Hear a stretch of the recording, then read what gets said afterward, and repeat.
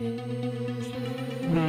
and each of us, covenant and promise that we will not reveal any of the secrets of this, the first token of the Aaronic priesthood, with its accompanying name, sign, or penalty. Should we do so, we agree that our throats be cut from ear to ear and our tongues torn out by their roots. Search, ponder, pray. Is this the place? Well, today was supposed to go different than it did, but here we are. Here we are. So we're just doing one then. Yeah, I mean, if you want to stay up all night, we can do two. I don't care. Can you hear me good? Yeah, can you hear me? I can hear you so good. Okay, good. Did you have a chance to go through all this, or? I trust your flow, and yeah, it looks real good. I like it. Okay, cool. Well, let's just start recording whenever. Well, okay, I wanted to talk to you about something that we finally have in common. Which is? Our attraction to Great British Baking Show co-host Noel Fielding. Oh, my God, yes. I think he's, like, so funny. But, you know, if we're really going to talk about it, I'm into the Hollywood guy with the eyes. Paul Hollywood? Oh, yeah, I would. Yes. I would bet him down. I'm going to, because I always think that Spencer is going to look like him when he gets older. Does he have eyes like that? Yeah, he's got blue eyes, and he's getting gray so fast because the kid, that's you know. hot. Well, Yeah. and, yeah, I mean, yeah, I think that's a good look that men pull off. Men get better with age, I guess. Women do too, I guess. I don't know. Yeah. I'm hoping They do, for the but best. Hollywood says no, they don't, so. Oh, I was like, he said that, but you're No, talking not about- Paul Hollywood. Just the regular one. just the location, not the man. I don't know. I think he kind of feels that way. It seems like, from what I've read, because yes, I have stalked him a little bit. He trades up a little bit, or he's trading up currently. Oh, yeah. He's let the fame go to his head. He left his wife. A lot of women want him, and he knows. He knows. Well, and like I'm kind of like, I can't blame the man. I mean, I can, but I can't. Pretty cute. Yeah, no, but I love Noel. He's hilarious. He's the best. He's the best. Is he a comedian or is he a musician? He's a comic. Oh. Did you think he was a musician? Yeah, I thought he was a musician, and I thought you were going to be like, he's not just from the Great British Baking Show. Oh, no, he's like, he's a comic from Britain who does like, it's British comedy's fucking weird, but. Yeah, it is. I think him and Russell Brand were kind of like buddies. They started out together, if I recall. I mean, like, I don't know the whole story. Sense. Yeah, he's like 50 or something. He's old. He's old, but he's so goth. No, I know, but like, when I saw how old he was, I was like, oh.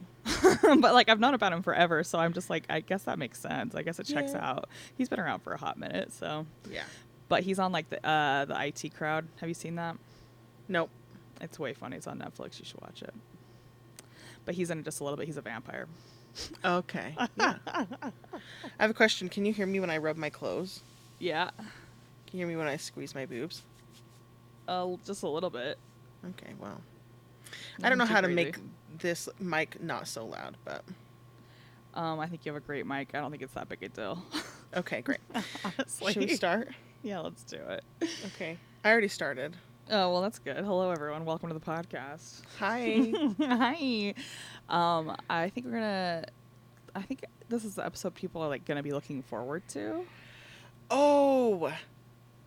Yeah, we should have had our shit together by this episode.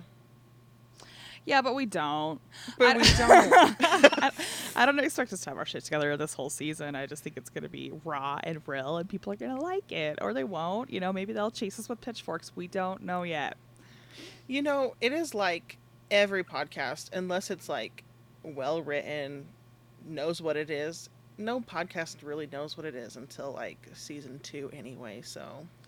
Well, I mean, I tell you every time you're having nervous breakdown that Howard Stern still fucks up, and they've been doing that for years, and he like went to school for it and shit. So I'm not worried about it. Anyways, this is the So on the same Exodus. level as the pros. We're as good as Howard Stern. Yes, I said it. No, just Yes. no, that was blasphemy. I love Howard Stern, but we're great. But this is the Exodus episode. This is the episode about us leaving the church. Yeah. So I kind of had to dig deep. I feel like there's things I'm gonna miss out on and forget about, but 'cause I left so long ago. But this is kind of like the explanation and stuff of like what it took to leave and like how we feel now. Yeah. So here we go. That'll be good. And away we go. So we grew up in the same town and stuff, but we had different religious experiences. I was not really ever into it. You were super into it. I'm way interested in your Exodus more than mine, because mine's just like I never was really into it. Stuck around because I had to. But I don't know. People might find that interesting. But I am stoked to hear your side of it, because you went on a mission and you got married in the temple, and the stakes seemed higher for you. Yeah. But in reality, I mean, we're all on the same level sometime. Yeah, I mean, we all eventually get to the same level. I'm actually going to touch on that a lot. Oh, sorry. No, Did no, not I mean, read like, ahead on the brief. no. I'm just saying you don't know this part anyways. It's my own notes on it, but just like Okay. because I've been gone for like 20 years, I've been able to like watch the progression of everybody. Oh, yeah. So like, yeah. But anyways, let's just talk about the first thing. Like, what was some of the first stuff that like made you feel like you were like, I don't know. I'm asking you. Can you ask that again? Because can you hear my kids screeching in the background? Okay, then it's just me. Are you okay? Do you need to go check on her? Jesus Christ. Can I just be real with you for just a second? Is she driving you crazy today? It's not that. It's everything. Well, yes, let's be real. I feel like, because all of this can get cut out anyway, but like, okay. I'm reopening my business, and so I've put a lot of energy into that this week. Yeah.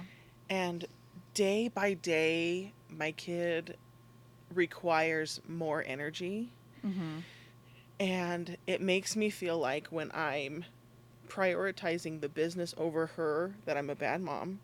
Mm-hmm. And then when I give all my energy to her all the time, it's so exhausting, but I let everything else slide. And so like, the reason By the way, why don't I don't feel like you should cut this out, because this is a very real conversation. No, I'm serious. This is you're exhausted, and that's okay. It's okay to be exhausted. You got a lot of shit going on, you know? And you seem exhausted.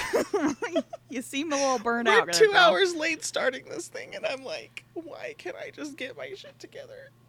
Wait, why do you feel it's okay, dude? Shit. I mean, you're talking to the queen. I was like, when my alarm clock went off from my nap this afternoon, I was like, we should cancel. So I don't want you to feel any kind of way. You're doing great, and it's a weird, strange time right now, and being a mom is hard, and you're doing fine. So are you having mom guilt today? A lot, but mostly like the pandemic really brought out the worst of my ADHD. And it feels like day by day, my mental stability, for no fucking reason, because I have a very supportive family system. I'm in a good home. It's like, you can't. It just Okay, keeps- first of it all, keeps I'm the going to d- stop you. I'm going to stop you. Okay. it just feels like it keeps declining for no reason. No, I know what you mean. And I feel like we're kind of in this weird space right now where like things are sort of getting back to normal, but I also feel like people have been losing their minds a lot more lately than they were even like at the beginning of the pandemic. If I'm being real with you. Like, I had a conversation with one of my buddies today about his ex-girlfriend, who's also my friend, because she's losing her goddamn mind about the vaccine. But I've been thinking about this whole pandemic, and she's been like losing, like, people are just more prone to lose their shit. It's fine, dude. We're all going through it. You've been doing great. You're allowed to have these little episodes where you're not your best self. Everyone's allowed to not be 100%. You know, that's exhausting in and of itself. You have a lot of shit going on. So it's okay. It's okay to feel, I know you're a good mom, you know, Try to be a good mom. and you're good at your crafts. And honestly, like, I think this is a Mormon side effect where you feel like if you're not being 100% like a cheery, happy mom all the time, that you're failing your child, and you're not. You know what I mean? Yeah. Does that feel real? Am I just pulling this out of my ass? The other thing is like, Halo's not even a bad kid. Like, she's a really good kid. So, like, I know people have, like, terrors, holy fucking terrors in their homes. Again, gonna stop ya. But Halo's just like, I like watching Bluey all day. And I'm like, fine. But it's still, I'm like, at my wit's end sometimes, so. Yeah, no, but like how you're saying to me, like, she's a good kid. There's still some people who have it worse than me. Who cares? It's okay. It's okay to feel overwhelmed sometimes. It's okay. Another one of my friends hit me up today, and she's like, my baby daddy, who didn't want this kid to begin with, his whole family's acting crazy. And I'm like, yeah. I'm like, run away. I'm like, ignore them, leave them alone. Like, you're a bad bitch. Kenny Franklin's a bad bitch. You know, all these people are like, my friend who's losing her shit about the vaccine. She's a bad bitch too. People just lose it sometimes. It's fine. I've tried to kill myself before. Don't try to kill yourself. But I'm saying, like, we all go through like weird times where you don't feel like you're enough, and you're doing a great job. Hey, my water's still down here from last week. I'm Oh. gonna try it out. Shake it up a little bit first. Yeah. Mix up the sediment. Good old basement taste.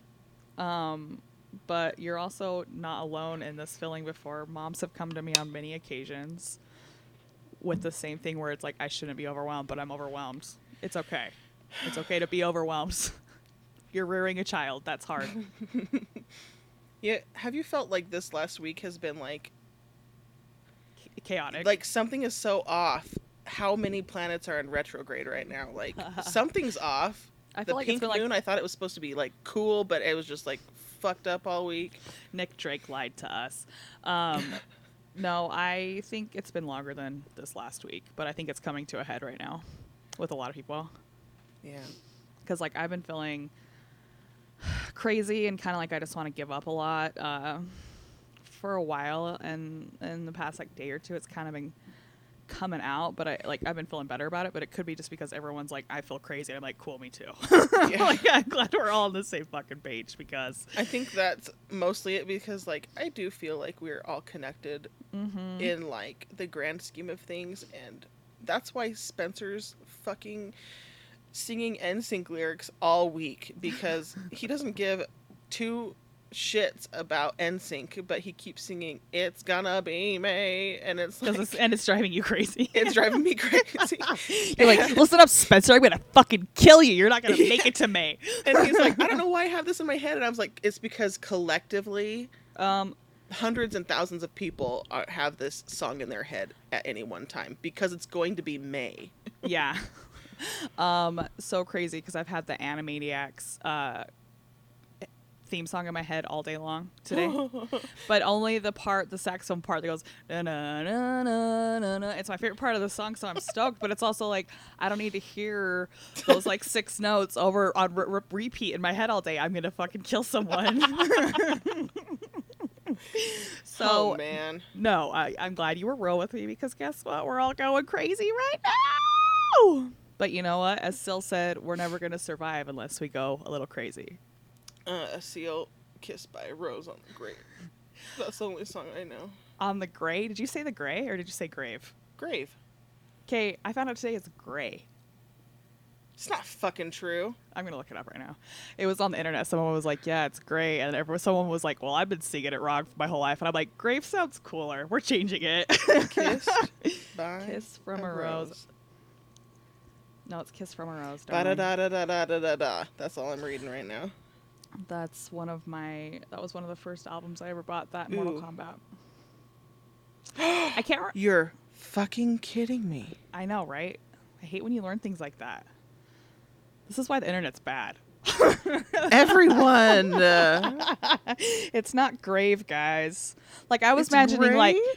here's what I imagined. Like, It's the end scene of Phantom of the Opera with No, no, a no, no. rose on the grave.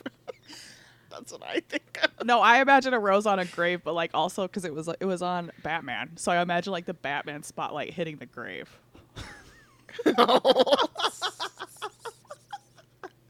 I think it's Val Kilmer Batman. Fuck this noise. Who even knew that this was Kiss on... I'm a 90s music connoisseur, and I did not know this. Yeah, I'm not happy about the gray. What does that even mean? Kissed by a rose on the gray. What does that mean? Exactly. Like, kiss by a rose on a grave. It's like you kiss a rose and put it on your lover's grave. It's very Yeah. more romantic. We need to write Hello. Sil. Let's hate fuck Seal now. No, there would be so much love. This whole album, that song's on, everyone should listen to it. Half of it's really good. The other half is gray. The other, no, but honestly, like that. Back in the day, albums were a gamble because really you heard the hit and you're like, okay, Yeah. I'm gonna buy the whole album, and then I'm gonna the hit was spend- the only good song. What was it? Was it $14 for a whole album? Depending on when you got it, opening like the first week it was 20. Yeah, which in today's money is like $40, guys. Yeah, I mean it could even be more than that even.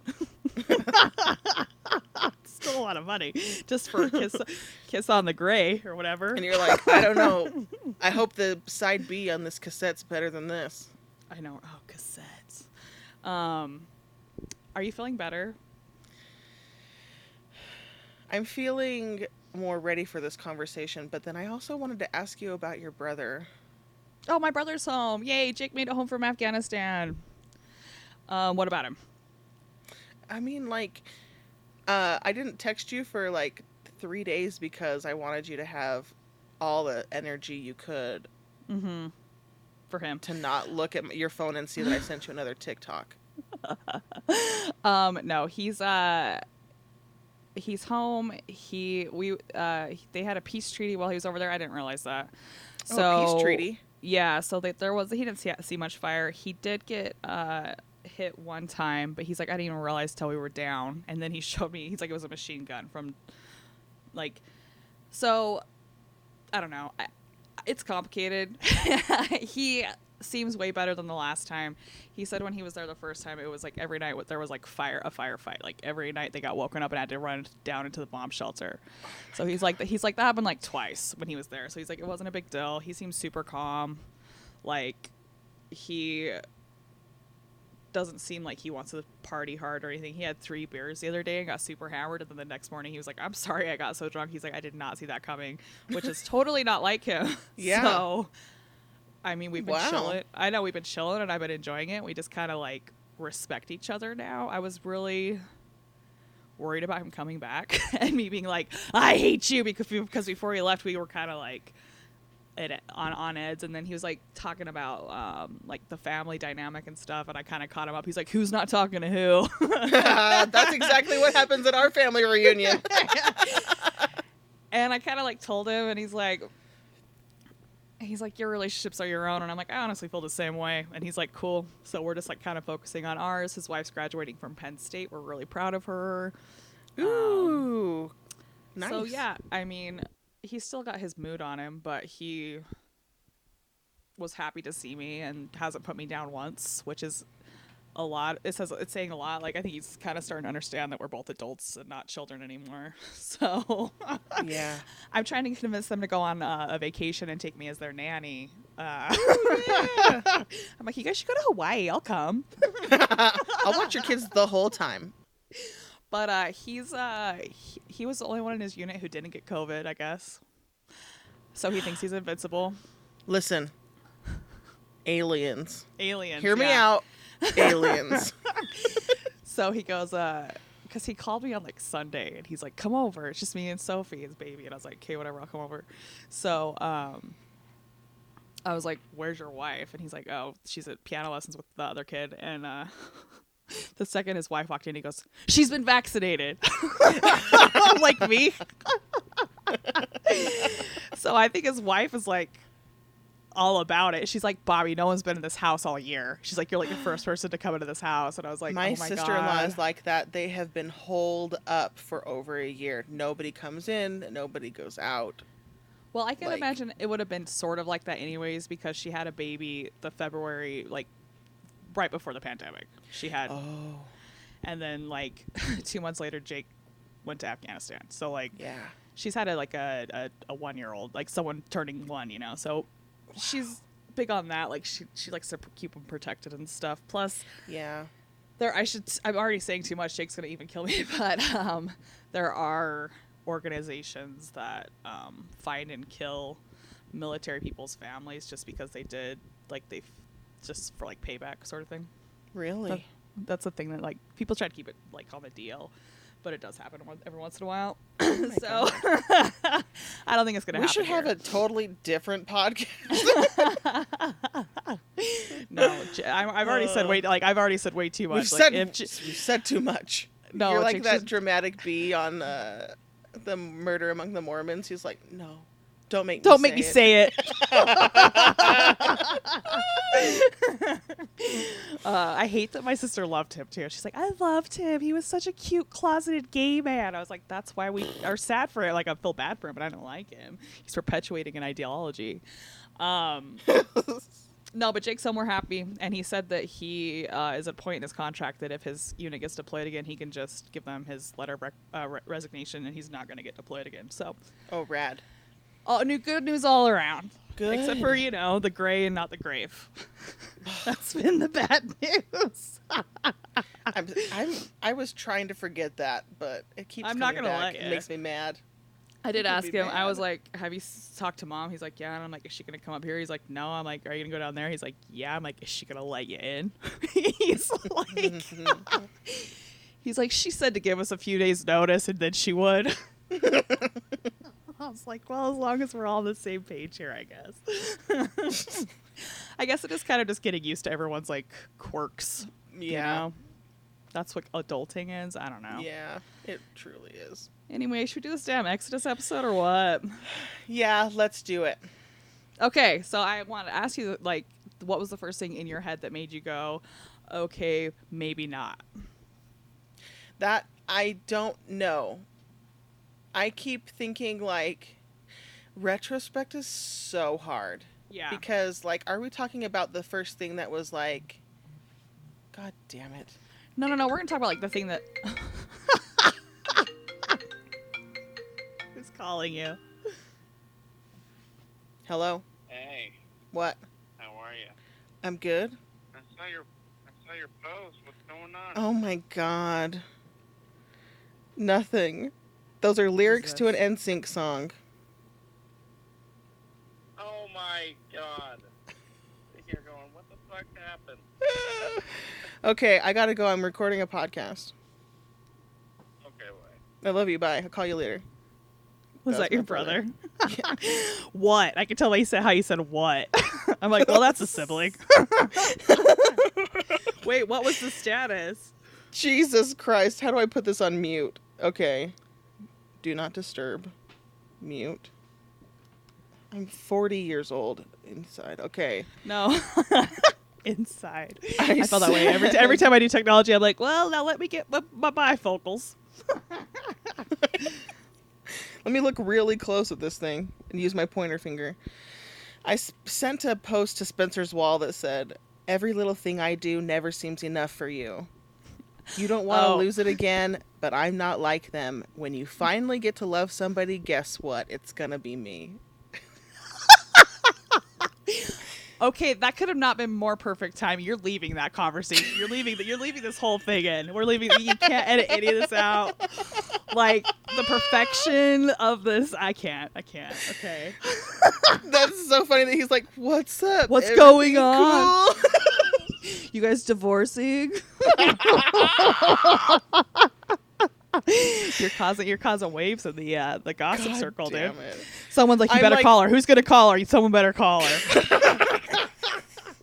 And your brother's like, I'll do it. It's gonna be me. Yeah, it's gonna be me. So Okay. yeah, I'm a victim of the chaos, but here I am stirring the pot. So I guess, Jesus Christ. No, I love it. This whole thing is I've never been this funny in my life. Like It's I 25 it's you guys. minutes You guys. into This is the this. funniest moment in our podcast, I think, ever. Okay, so I'm not talking about the thing that made you go, okay, I'm fucking out. The first thing that made you kind of like go, huh, like huh, like I don't know how I feel about that, but like I'm gonna a keep going. whip around with my head. Okay, so I think Well, not even just kind of just like a little side tilt with the head where you're like, huh, you know? okay, I do know that one. Okay. I quantify my memories in, like, I'm kind of like visual about it. I have to put myself back in the space that I was. Mm-hmm. So Do you want And me to then go first so that's- you can think about it? no. I know Okay. exactly where it is, but I first have to put myself in that spot. And because we moved around a lot, I kind of know how old I was based on which house I imagine I'm in. Right. I am between 12 and 13. Mhm. Wait. 13 and 14? Okay. I'm in 8th grade. Okay. So that's like 12, 13, I think. Yeah. Yeah. Okay. I'm like reading the Book of Mormon because why the fuck not? I'm like alone in Because that my was what we house. were supposed to do. Yeah. I was also reading the Book of Mormon at this time, too. I will give you that. Well, I was just like, I guess it was like summer. Okay, this is what it was. It was summer. I was trying to get into Harry Potter. I wasn't jiving with it. And then I And you're finally... like, it's because I'm too righteous for all this witchcraft. No, it was because I was like... I honestly like hated being into things that other people were because I felt like it was their territory and I couldn't be part of it. Oh, you didn't want to muscle in on their turf, and you also didn't. Yeah, and so I didn't want to be all gung ho about fucking Harry Potter if I didn't know if I liked it. So I finally got Okay. into it, and I finally read the whole thing in like 3 Did you days. start with the first one? Yeah. I started with The Prisoner of Azkaban. My mom bought it for me. I read it in the tub, and I was like, yeah. Yeah. Prisoner of Azkaban that. is the best. It's the best. That's Like, my it's the favorite best one. one. Is like if I feel like if I ever had children, I'd be like, okay, start with this one, This one, then go to the prequels. and then you're gonna Anyway. you're gonna have an understanding. Yeah. Yeah. So I sorry. was on No a roll no with, side like- tangents about Harry Potter. Sorry. We're I trying to apologize. stay on ADHD. topic. So anyway, I was like, oh, okay, I can read books now. Since I found this super talent that I like could read this book in a whole day, I wonder if I should try to do the Book Oh. of Mormon again. Yeah. Hardest book ever to read. Well, it's 'cause it's so poorly written. Mhm. Just So ask I get Mark into Twain. it again, and I'm like, you know what? I've read First Nephi so many times. Let's go to Second Nephi, and I go to Second Nephi, and there's like some chapters, and well, I don't even know where the fuck it is anymore. Anyway, but it's like the Isaiah chapters, Uh-huh. and I've also been noticing that there's footnotes in there. Yeah. And- There's like a quarter of the page is footnotes, right? Yeah.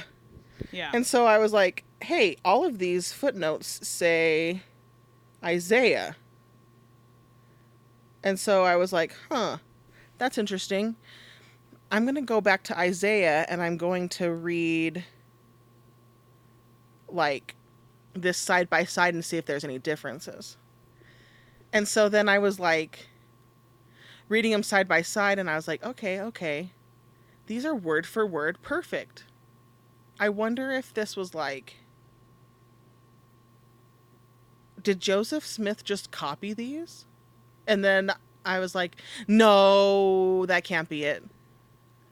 Because I'm like in Young Women's and I'm like, Okay, explain this to me because I don't understand. okay. This is too deep for even me. So I imagine the non-Mormon, like the never been in Mormon thing. Like, Okay. Explain yourself better, please. Okay. About 1/3 of Isaiah's 66 chapters are found in the Book of Mormon. Okay, Two so large- is Isaiah in not the Book of Mormon? It's in the Bible? Isaiah's in the Old Testament. Oh, okay. So that this is how Let's far start gone with I the am. basics, Bobby. In Why do the you explain it to me Bible- like I'm 5? in the Bible, there's a book called Isaiah. Okay, so he just plagiarized the Old Testament for the Book of Mormon and said that it was something that it wasn't, right? Yeah, so this Okay. says 2 large blocks of Isaiah chapters 2 through 14 and 48 through 54 are scattered among 4 books: 1st Nephi, 2nd Nephi, Mosiah, and 3rd Nephi. In addition, Isaiah 29 is quoted in 2nd Nephi. So, It says about 1/3. Yeah, about 1/3 of Isaiah's 66 chapters are found in the Book of Mormon. yes. Okay. And so I'm reading the Book of Mormon, and there's little letters in the verse, there's little letters that say, hey, if you go down to the bottom of this page, there's a footnote that will lead you to another scripture. Okay. Yeah. No. Okay. Okay. I get what you mean. Yeah. I love that. You're such a religious nerd. I love that you're like, well, now listen here. I love that. It's so cute. So I'm like looking in this Nephi chapter, and I notice everything's in Isaiah. So I pull out my Book of Mormon, or I put out my Bible and read it alongside the Book of Mormon. And I'm noticing that all the verses that are Isaiah chapters are perfectly written word for word according to the King James Version of the Bible. Mm-hmm. So then I was like, did Joseph just copy these pages? And then I was like, I'd asked somebody, I was like, hey, why are these exactly the same? And they were like, oh, because it was perfect. And I was just like, I don't know. I don't know about that. But then I'm looking at the Isaiah chapters in the Book of Mormon, and it's the Joseph Smith translation. Right. So the Joseph Smith translation, Joseph Smith went through the Bible, and he said through divine revelation that he fixed some of the verses that were translated incorrectly. And so in the Isaiah chapters of the Book of Mormon, it's written word for word to King James.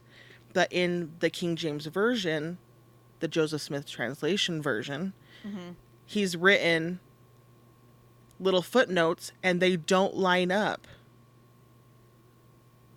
anymore. He's like made addendums, I guess, to Right. like some of the verses and explained some of the verses, or like said that this was the wrong word for this, or blah blah blah. I don't know. So what I'm in my brain, I'm like, this puzzle piece isn't matching. Right. It's like it belongs to a completely different puzzle. Yeah. Yeah. Yeah, so like if Joseph Smith was a prophet and translated the most correct book on earth, which is the Book of Mormon, he said, and those Isaiah chapters and verses were perfect, why are they not perfect when you're going through the King James Version of Isaiah? So the idea that if something's perfect, it's perfect forever. Why is it changing? Was part of it, sort of.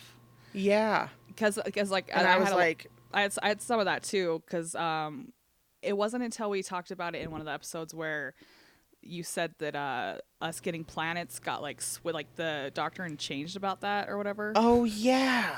And I kind of like, I've been thinking about that, and I'm like, I kind of wonder if that's the thing, that because like something changed, some doctrine changed, and I was like, well, that doesn't even, like, what? You know, Yeah. like, it's God. Is he all knowing or not? Like, let's make up Yeah. our minds here, folks. So So I'm that was when wondering I if was, that's like, part of it.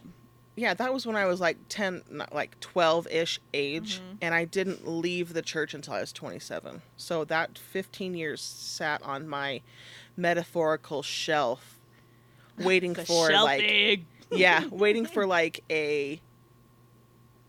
an answer as to why that didn't match up. But it's definitely something that you like. It's always there, but you don't you don't pay attention to it. Like, you try very hard to not pay attention to it. Yeah, And It's I think like- I think it's it's interesting. there. Yeah. Sorry, go. I think it's interesting No. that I say go and then I talk. I like it's something like so small like that. I love that because my thing is the dream that I've talked about before. Where I Yeah, had a no, dream you that- haven't talked about it on the podcast. So tell the people Oh. your dream. Well, the dream that I had was I was 5 and I had a dream that my family's from Bryce Canyon. If you haven't picked that up yet, I don't know what to say to you. Have you been listening to the previous 11 episodes? So my family's from Bryce Canyon. My dad's from the bottom. My mom's from the top. I had a dream that it flooded. I didn't know at the time it was a plateau and not a canyon. I thought it was like a bowl shape. So I had a dream that it flooded and everyone in my family died but me. And I was upset. Obviously, I was 5, and I went and I was like trying to get like consoled by my parents.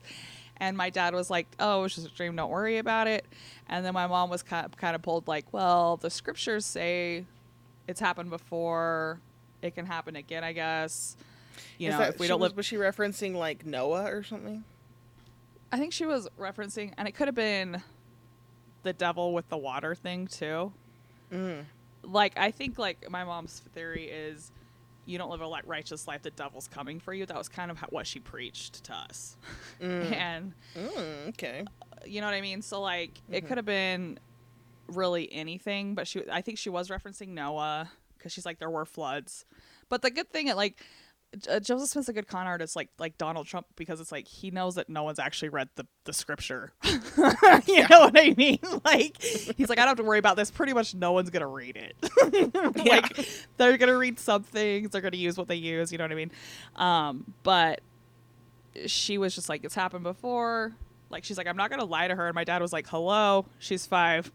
Like, it was almost like cruel, but that was the first thing that kind of made me be like, I don't like this God. If this is God, I don't really like God. But I was very afraid of the devil because of my mom, the way my mom taught us and how she did like taught me how to like ward off the demons. And my dad said that when he was on meth, he talked to the devil. So like the devil was present in my life, in my home life, because of the drugs, because of the mental illness. And you really, what I do think of, like, what people might think are, like, demons is probably just people with, like, schizophrenia or something like that. You know, it's just mental health issues, probably. Like, people who are possessed and stuff. My dad he had, like, darkness around him, but he was on meth. So, like, I don't know. He said he was going to sell his soul to the devil for meth. So that's the reason why I kind of stayed in. But between the dream and then, like, poverty, we were poor and we still were paying tithing. Like, I was a little kid paying tithing. Oh, yeah.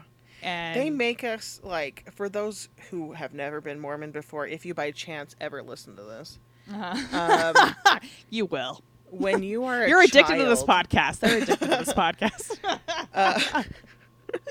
when you're a child, you're in a primary class, and there's a specific age, I think it's like 6 or 7, where you have a lesson where they give you 10 pennies, and then you count out your 10 pennies, and you learn that 1/10 of your money is 1 penny.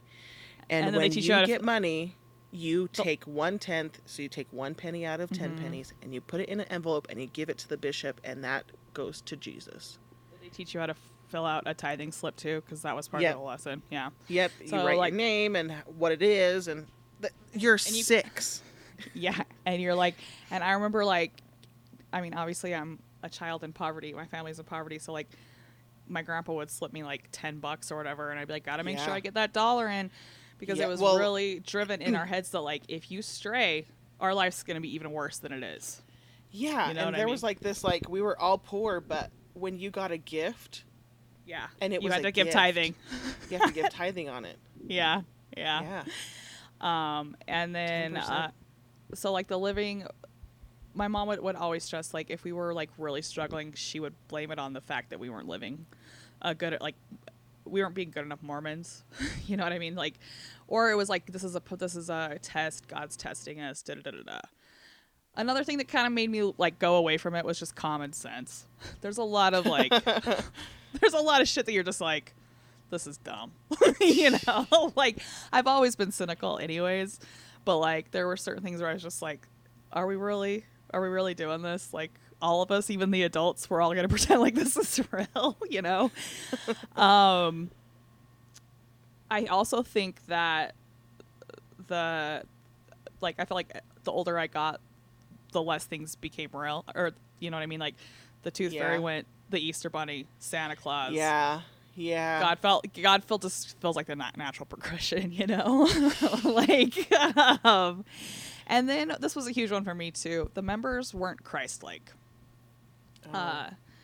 There was a lot of people who weren't good people, that were what we call like Sunday Mormons, or like they're just fake, like putting on the facade's part of the gig with Mormonism. But I just saw a lot of like horrible people, like a guy who used my she just had puppies, my Basset Hound, he used her as target practice, was in the bishopric. So she died and her puppies. Yeah, she died and her puppies died. And Bobby, in my head, I need you to give me a trigger warning when you're going to talk about sad things that happen to your dogs. I think about it too long. I'm sorry. I'm sorry.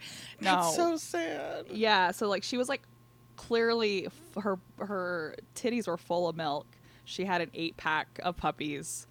She was running around the neighborhood, because that's what they do. They run around the neighborhood to grab food to teach the puppies, like, it's like giving a baby like purified chicken, you know, for the first time or whatever, you know. It's like it's just the natural way that dogs are, like, especially in the country, that's how they get the puppies to be like, okay, no more tit. Yeah. Here's a loaf of bread. So she was running around, and that's just country life. I don't care. But he grabbed her and was bragging at church that he used her for target practice, and all those puppies died, and he was in the bishopric. And then later he got he's in prison right now for molesting his daughters. So like when I saw stuff like that, sorry, trigger warning. I was young, but I remember being like, that's clearly not a good person. He's putting on a good show. But like God, if God sees everything, why is he in the bishopric right now? You know what I mean? Yeah, because the callings are supposed to be from the Lord, and he's all-knowing, and he's called a bastard, you know? Yeah, like he's... Wow, that really sucks. And then I also had I struggled as a teenager, too, with... like a young woman. Like, I think, like 8 and up, I struggled with the idea that I didn't really have any strong female role models. Yeah. Like, my role models were like Sigourney Weaver in Alien and Linda Hamilton in the Terminator movies. Like, if I wanted a strong female role model, I had to leave the church to find it. And that really bummed me out. It's true. Because all of the women in the church were meek and mild, or just like secretly bitches, and you're like, I don't like you. Yeah, no, the women I really feel like are the biggest issue with the church, if I'm being real. Like, as a good example, The Handmaid's Tale, like the main chick, the wife in that, the blonde chick that was in Chuck, she, how she like kind of started the movement, and she's her husband's backbone and stuff like that, and she pushes for a lot of things, and she pushed for the inequality of women, and she pushed for all this, and then it kind of went too far. You know what I mean? And so she can't even read the book that she wrote that started the movement. Like, I identify with her a lot because she reminds me a lot of a very extreme version of the women. Like, she's weak, but she's also strong. You know what I mean? Yeah, they push the toxic patriarchy aspect of the church. Yeah, and it makes me really uncomfortable. But yeah, because you're not supposed to be like loud or opinionated at all, and if you show that, then you're like, what would Jesus do, sister? You need to like be meek like a child. And it's like, I have an opinion, and I also want to play Linkin Park on this piano. It's cool that you can play Linkin Park on the piano. No, and also just like the whole, just like shutting people down, and like I don't know, the whole thing was just like they were mean. You know what I mean?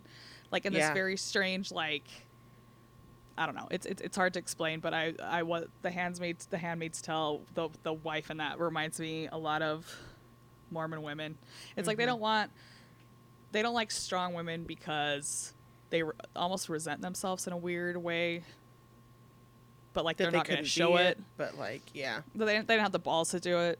Like my grandma both, approves and disapproves of my lifestyle. She's always like, live your life, because none of us did, but like she's also choosing her life. Yeah. Another reason why I obviously have a lot of reasons is I refuse to believe that I picked my family in heaven. Let's talk about that. Okay. Let's talk about that, because that was also very early when we as children were talking about, like, I lived in heaven a long time ago. It is true. Lived there and loved there with people I know. So did you. Like, we all lived in heaven with God. And then there was this, I don't know if it's unofficial or official doctrine, but it said, like, we picked our parents. Yeah, that's just like something that I don't know where it's written, but we all knew that. Yeah. Like that's something that it's just like we are a forever family before, during, and after. And the time on earth is like a test. And yeah. I'm okay with the idea that I'm toxic for certain members of my family, but my family's toxic to me too. So it's like I don't understand why we made such horrible choices. Yes. Like, so, like there's this, like, I don't know. I was talked to, or we talked about in church, how we saw our entire life before our eyes before we came, and we still said yes to the challenge. And there's another. And again, part you go to where it's Hitler. like, You go to Hitler, and you're like, right? what? It makes Hitler the most martyr character on the planet, because it's like he saw all the horrible things he was going to do, and he still said yes, and now he's saved because someone did baptisms for the dead. I have no idea what you're talking about. I'm saying, like, if you really think about it, like, this is the thing that would always pull me back, because I'm like, they're like, because you're right. I remember thinking that. I remember, like, thinking of this huge celestial screen covered in clouds where I watched my whole life with God standing next to me being like, this is what you're going to have to go through. Are you okay with it? Are you okay with it? Yeah. And so I'm like, okay, yeah, my life. Okay, whatever. I'm like, sure, cool. But then I think of him having the same conversation with Adolf Hitler. Yeah, and Hitler being like, yeah, it's your plan. I guess I'll go down and do it. Like, it turns Hitler into a martyr. You know what I mean? Yeah. Because he saw that he was going to have to do these horrendous things, but he still chose to do it because it's God's plan. That's a pretty fucked up way to think about it, but you're right. No, I know, exactly. But, like, in my head, I'm like, I've been obsessed with Hitler since since Indiana Jones. Blame Steven Spielberg. But then also another aspect of it was, like, you knew that you were going to be born to a Mormon family, and that was, like, a blessing that you earned in the premortal life. And so, like, you're blessed because you were born into this Mormon family. And all I'm thinking, and I'm sure you're thinking, is, like, none of this is a blessing. Where are you at in your, like, Exodus journey now? Are you still, as a kid, you're thinking all these things, or are you talking about, like, in high school you were thinking these things? Well, I mean, okay, that's hard. This is me thinking these things as a kid. We're going to get to the thing that was my final, like, okay, I'm out. Yeah, don't do that yet. Let's go there together. We're not going there yet. But let's peak together. Let's climax together. No, I was always kind of thinking these things because I'm like, I'm a creative, imaginative You're a pretty pensive person. Kid, yeah.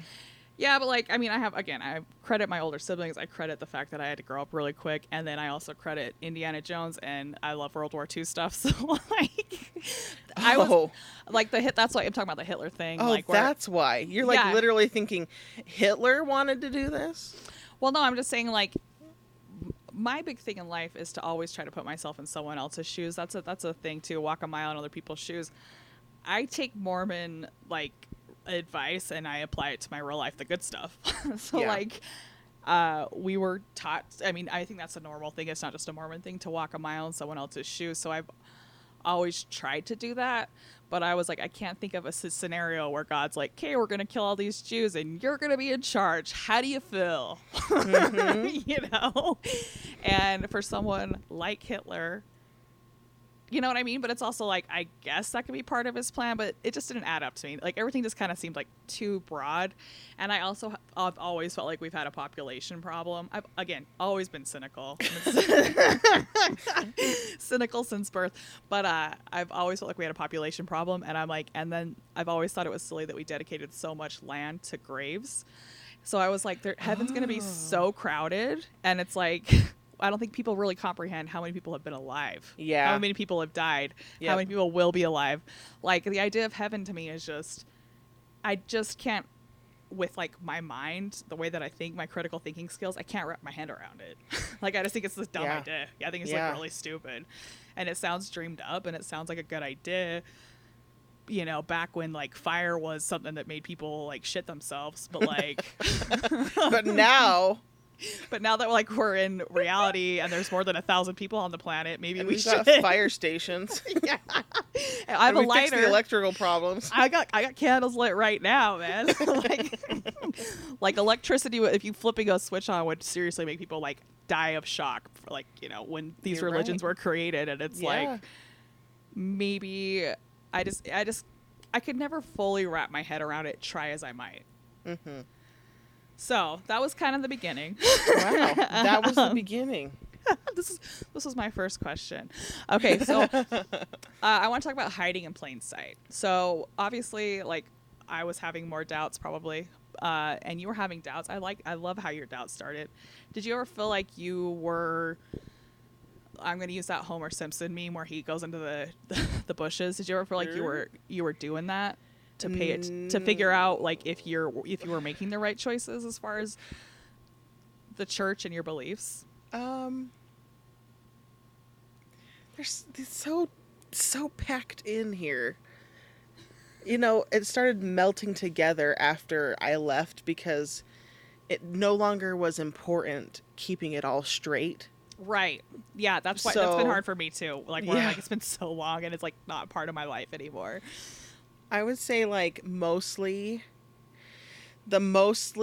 hiding in plain sight that I was doing was the Homer Simpson of me was me feeling like I was probably gay, Yeah, I figured that was going to be the and the bushes around me were all of the Dallin H. Oaks talks that talked about how if you masturbate, you'll be gay, and gay is like a temptation, and homosexuality is an indulgence that is addicting, and it's for addictive personality people. And I'm thinking there's a lot of dysfunction in my family where addictive behaviors are present. right. So my addictive weakness is probably homosexuality. Right. Was there ever a time while you were, I'm calling it hiding in plain sight, you have talked before about kind of being homophobic because you were trying to hide a little bit, and I'm not saying you were homophobic, just being like the Mormon version of homophobic where you're like, oh, they just haven't found the right girl or whatever, you know what I mean? I would MSN Messenger became a thing, and so I would talk to some kids about gayness. Like, I'm going to think of like this one kid, he's a little younger than me, and we would stay up like a lot of nights talking, and one night he said, go look at my MySpace, and I was like, okay. So I went to his MySpace. Do I know this person? Uh Oh, I don't know him. Okay. So he said, go look at my MySpace page. And he had put the background of his page as like this really busty woman. Mm-hmm. And he was like, isn't she so sexy? And gay me inside was like, Yep. yeah. She sure But is. like, I can't say that. So then I was like, I think I talked to him about being gay, and he was like, no, Was he I'm gay not or not? gay. I don't know. Okay. And there's been neither confirmed nor No. denied since then. Okay. somebody who is confirmed gay said that they were, but I haven't heard it from that person. Yeah, so until we hear from that person, we're not. Yeah. Until they're out, we're not going to out them. We're going to do that. So then I would be like, the scriptures say, or like I would just like share like, So was it he could Mormon? be seen as an addiction. Yeah, he was in seminary with me, and like, so like I've said things to people that were like, you don't have to be gay if you don't want to be. Yeah. You can like live a righteous life. And that's what I really mean around when I'm the saying gayness. Yeah. This is Mormon style homophobia. Yeah. No one's going to come out and say, like, I damn you to hell. Like, this isn't like Southern Baptist land. People are just going to be like, I feel really bad for you. And then they will talk shit about you behind your back. Well, it's like they've labeled it as same-sex attraction. It's like it's like hate the sin, love the sinner type shit. It's like this person struggles with this thing, and this is their lot in life, that if they want to be righteous, they have to overcome this sexual desire to be with the same sex. And like, it's a whole like really damaging, even though it sounds kind or whatever, it really is hurtful. And so when I was saying those things to other people, I was trying to say it to myself as well. Like, I was like really trying not to have this thing within myself. You were trying to, you were trying to convince yourself. Yeah. I feel like I was hiding in plain sight even before my baptism. I remember I didn't want to get baptized when you're. I didn't want to get baptized either. Yeah, you get baptized when you're 8, and I was able to postpone it for a couple months somehow. I think I got like faked sick or something, and Bobby. or I kept putting off my bishop interview is what I did. Yeah. And as an 8-year-old, that's kind of that should be, it's a signal, But I remember giving myself the pep talk on my baptism day that I was gonna buy into it. Like, I was like, okay, you're taking this, because at the time I felt like I still believed in God and that there were certain sacred things that you were doing. So I was like, I'm doing this ritual, like, like it's way worse to not believe in it and do it. Like, I was way more scared of believing in it and doing it so I was trying to fake myself out into believing it. So it was less, what I was doing was less genuine. Yeah. And just like less blasphemous almost. You know what I mean? I see. Yeah. Like I know like blasphemy would be kind of like the opposite of that. But in my mind, if you do something and you don't believe in it or whatever, or if you go do something against what you believe, that's blasphemy. It doesn't matter if God's involved or not, in my humble opinion. You know what I mean? Yeah. So I was like, I don't believe in this, but I'm participating. So I felt like I was being blasphemous, maybe just to myself.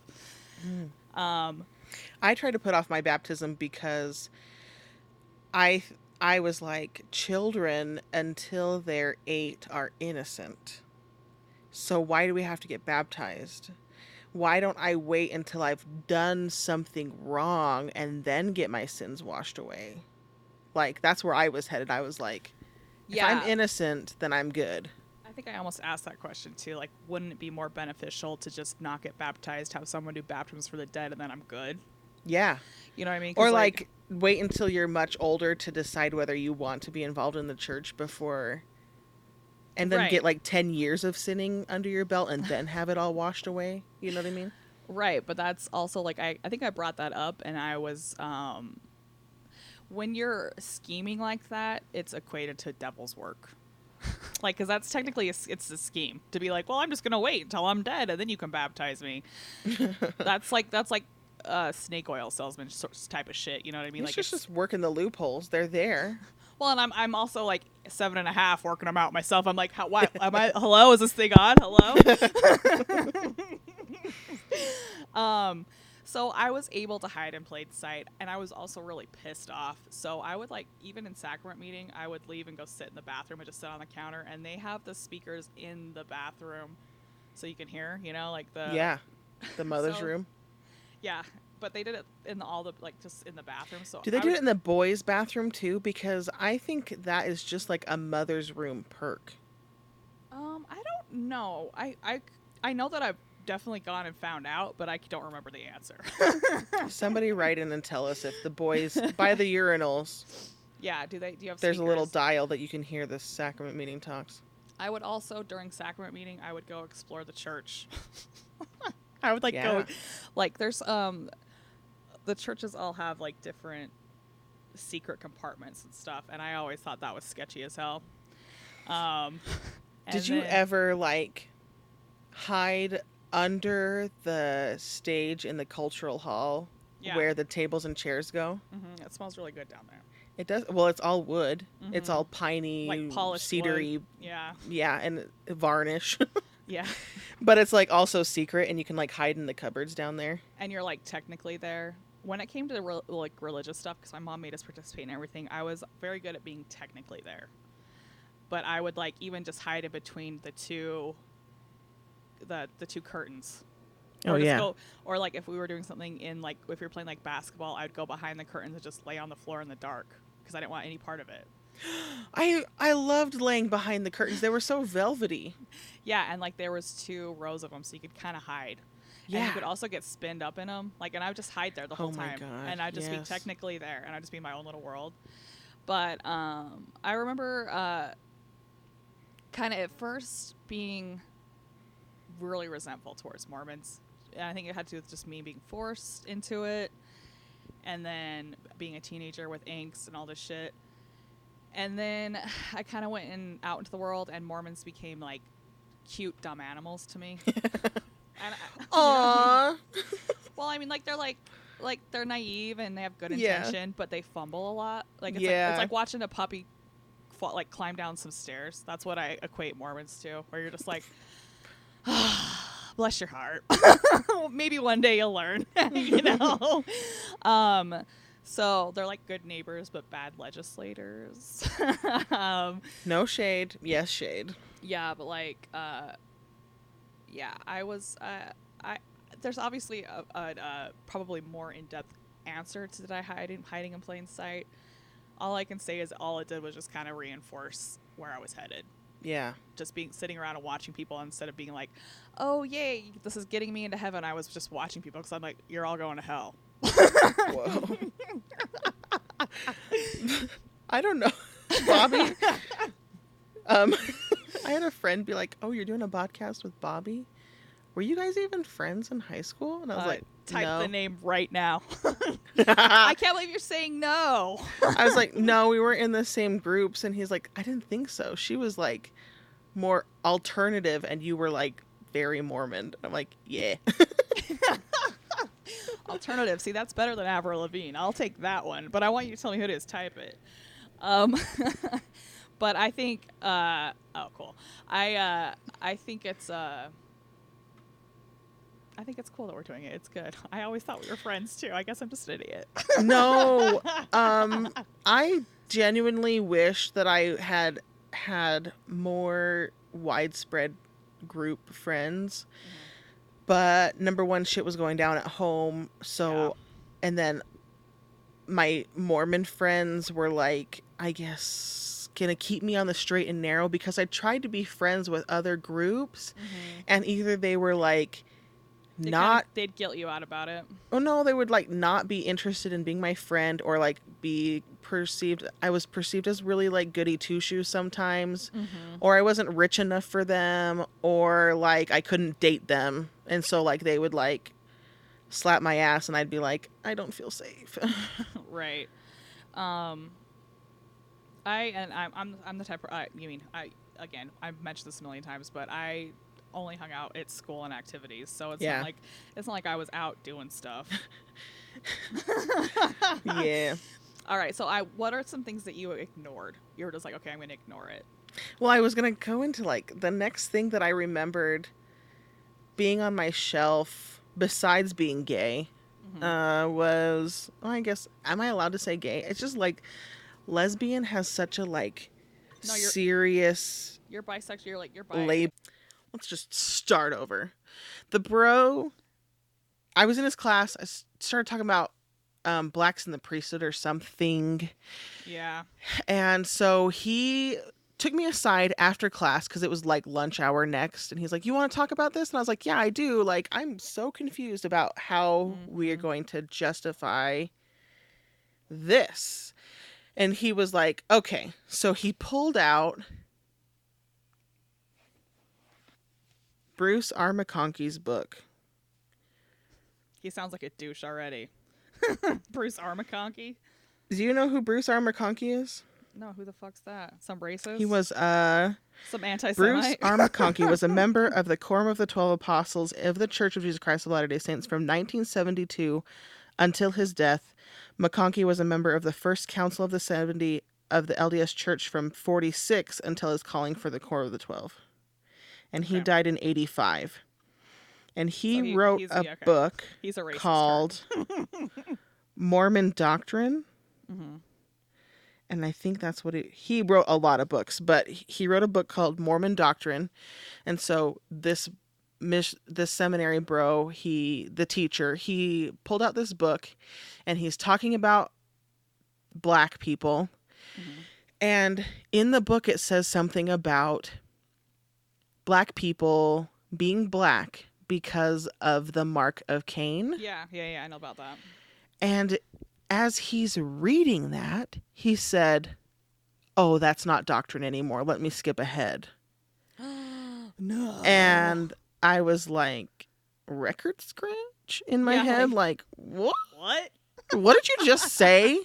Like, Bruce R. McConkie, somebody who supposedly has spoken to Jesus Christ himself and is teaching the most pure gospel on the earth and has written a book to help us understand the gospel. You're telling me he was wrong? Right. Because it's since been cast away as not true doctrine. What the hell? Because it doesn't match the times anymore. It doesn't match because it doesn't match the current treat feelings of the church.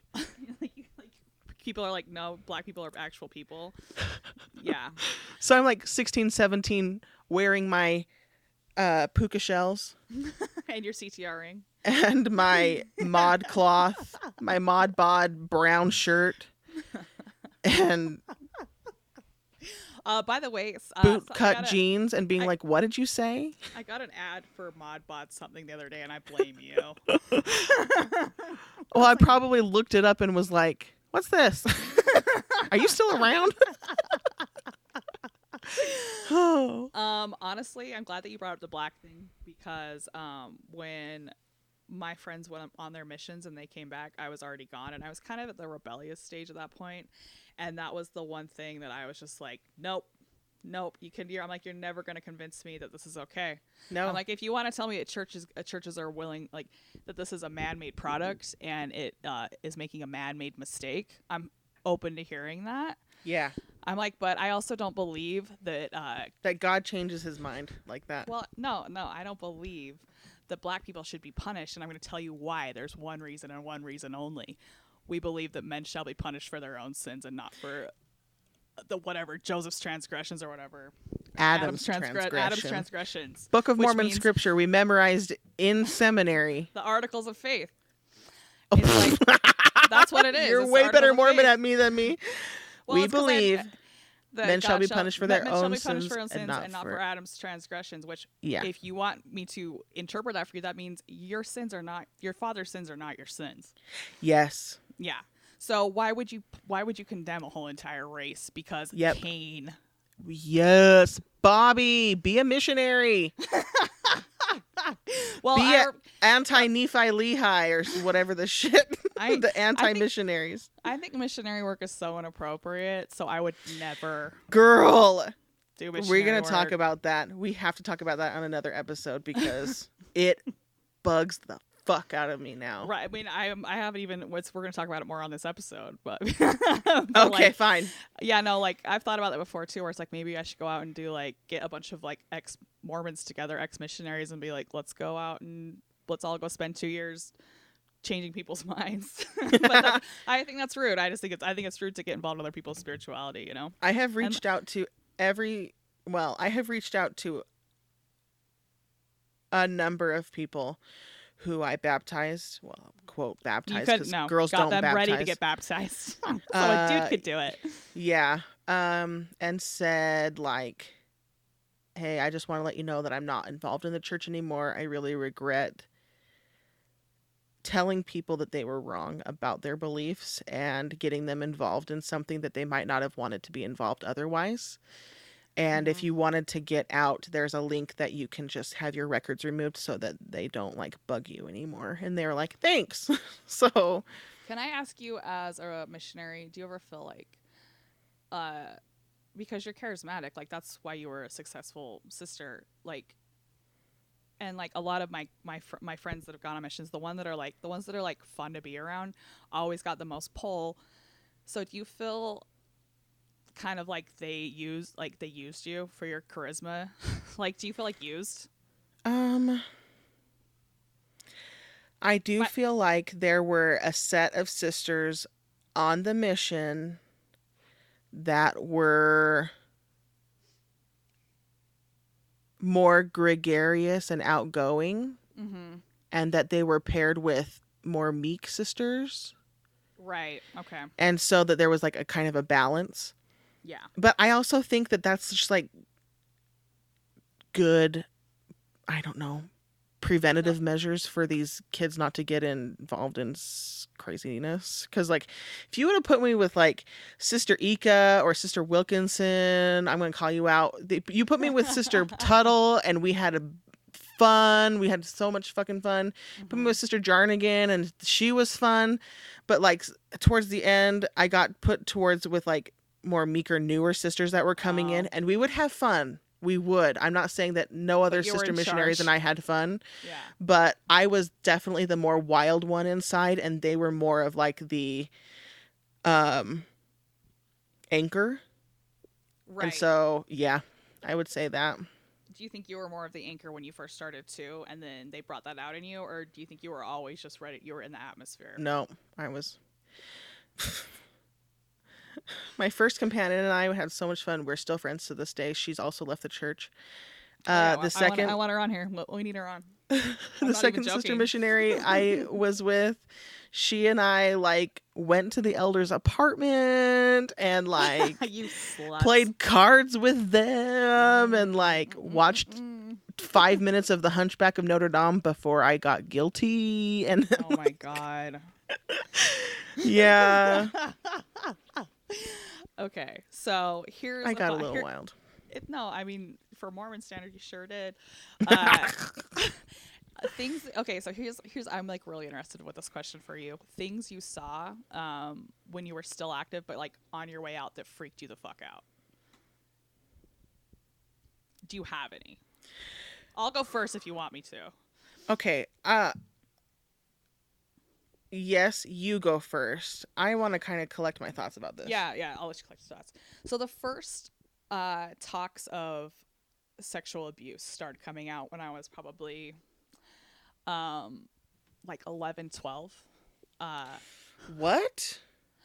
Yeah. So like it was like okay, so what it was my uncle was talking shit about his brother's father-in-law who was a bishop. And Okay. he said that when my sister when his sister, my mom, who's older than him, was in high school and her and her friends would go in and confess to this bishop, he'd masturbate underneath the table, underneath the desk. You heard that when you were a child? Yeah, I heard about it from Your family members? from my family that openly discussing it and then sending me to church. Oh know what I my mean? God. Oh my God. Sending you to church to be interviewed by the same kind No, of dudes. it's not. It wasn't him, and like I never had. I'm actually grateful for these talks that I heard, the shit over I heard, this oversharing that I got, because I was always on my guard. I was like in and out. I don't want to I would only talk to certain people, and like I told you with like maybe it happened even before I got baptized because I put off my bishop meeting several times. Like so, I'm sure that I heard about it even before that. Yeah. It was just something that it was always kind of in the air, and I just thought it was like mostly just my uncle talking shit. Right. But also, the older I get, the more I'm like, probably not. Probably he was like putting it in your ear. Well, I think he was talking shit, but I also think the weirdest thing about being Mormon and being raised in a Mormon culture, and I'm sure this is true with all religious cultures, is the fact that my uncle was saying that and not understanding the heaviness of the situation. Mm-hmm. Because he does have 7 nieces and 1 daughter of his own. And he, instead of being like, why are we in this church? He was like, but yeah, anyways, girls, go to church. You better be active. The active ones get more money in their hand the next time I see him. You know what I mean? Oh, I thought I was putting maybe a positive spin on it and how he was like No, he noticing wasn't. that his siblings all had daughters and was putting the bug in their ear like, watch out for creeps, like this happens. I would love it if that's what he was doing. Let's say that that's what he was doing. Let's put that positive spin. But That he's would not. be what I would be doing Since, now. since I have assault charges against the man, I'm gonna assume that that's not what it was. But Okay, yeah. but yeah, Jesus. happy thoughts, happy thoughts, happy thoughts. You know. So that was one of the things that always kind of weirded me out. And then the size of families has always unnerved me. Ooh. Because I didn't have a big family, but like it was really weird to come to Utah and have like everybody be one of 8. like my family's small and there's 4 siblings. There's 6 of us. We can barely fit into a sedan, all if we're all together, which never happens anymore. Yeah. But like most, like having 2 cars for a family to all get to one place is common. Yeah. Like there's at least one family in every single grade that has that. You know what I mean? Hmm. Like we all know, like, and even like the ones like 5 was even considered small. Like I feel like 8 and up was the goal. Yeah. I had several friends that were one of 8 plus kids. Yeah. Like they don't all know each other, but Well, they kind of do. How can you? You know? Right. But Well- like also I also thought that like 5 was a lot of kids. I also thought 4 was a lot of kids cuz my mom had her hands full with the 2 Right. plus the one she got on accident with. I think everyone thinks their family size is the perfect size. I felt like 2 boys and 2 girls was perfect for us. Like we always could interact one way or another. You know what I mean? Mhm. Like we could pair off easy, and I was happy that I only had one sister, so there wasn't competition with the Yeah. sisters and stuff like that. So I don't know, but my aunt has 11 siblings, and her mom has 22, and they're all from the What? same woman. Yeah, it's 22 siblings, and she's dead now, so we can talk about her. She died last year, R.I.P. But Oh. my dad's family there's 9 siblings, but they're a yours, mine, and ours family, so it wasn't the same. And my mom only has 2 brothers. So, and my grandma Well, had 2 birth control miscarriages. happened. Well, no, So this is a different yeah. story, but yeah, that was before birth control. well, my cousins. I mean, one of my cousins, my group of cousins. There's 6 of them, and my aunt had to get like her tubes tied because it was like if you have another baby, it's gonna kill you. And she cried and cried and cried. Oh yeah. I mean, I've told this story before too, but it's just like that sort of energy has always freaked me out because I do have an understanding that the numbers game when it comes to religion is a very huge thing. Like everyone's always talking about the biggest religions in the world. You can always catch that when anyone talks about religion, they talk about its standing as far as numbers go. So Yeah. I feel like this is a way replenishing the earth is part of the doctrine, but I just feel like it's a way to get numbers. You know. I thought it was always strange that you weren't close to some of your siblings because I was very close to my brother. He was a year younger than me. And then we were at least involved in our younger sister's life, who was like 5 years younger than us. Like, even though she was like the baby. But there's families where they're like, the youngest one doesn't grow up in the same house as their oldest sibling because they've already gone off to college. Right. Like my dad is the second to youngest. And again, they're yours, mine, and ours family, but I think it's a good example because of just the age difference. But like his oldest sister is 20 years older than him, you know? Wow. And that's totally common. Like there are people who are like, yeah, I don't know him. But like my siblings and I were close when we lived in the house and stuff, but just life has happened and we don't like anybody's spouse and all that shit. So Yeah. like we're not close really now. Or we keep each other at arm's length. But yeah, huge families always weirded me out, and the way that the elders talk freaks me out. Yeah. You mean like the Quorum of the 12 Apostles? Like yeah, the rhythm. Yeah. They must go to a class. Yeah. But it almost kind of halfway puts you to sleep. It's like a hypnotic to me. It felt like I was being hypnotized, and it always made me really uncomfortable. I think that they just hand select them based on their ability to overlook everything, and like you're brought up to talk like that in the church. Like as soon as I became a missionary, I started talking like that too, because I felt like I was speaking with reverence and I had the name of Jesus Christ on my over my heart. And so in every way, when I wanted to speak on behalf of Jesus Christ, like I was told I was doing, I would speak in a very soft, kind, Should I just do welcoming an impression? way. Should I do an impression real quick? This is gonna be my Gordon B. Hinckley impression. Okay.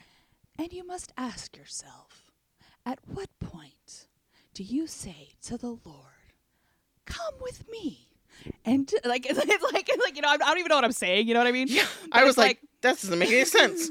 But I was like, yeah, that's but pretty good. It's the rhythm in which is like da da da da da da da da da da da da da da. Yes. Da-da. Yep. And it's like if you grow up in it, it's kind of like it's like a lullaby almost. You know what I mean?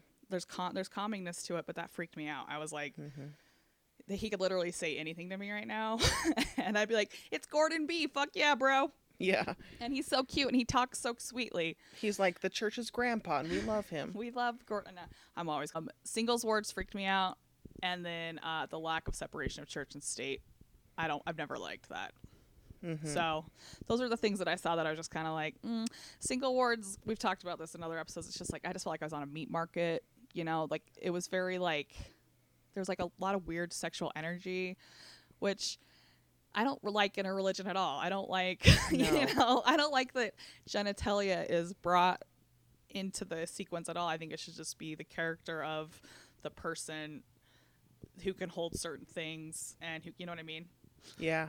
Like that's how I feel like a religion should be. But what about you? Have you had time to collect your thoughts, young lady? There's so many. There's so many. Give me top 5.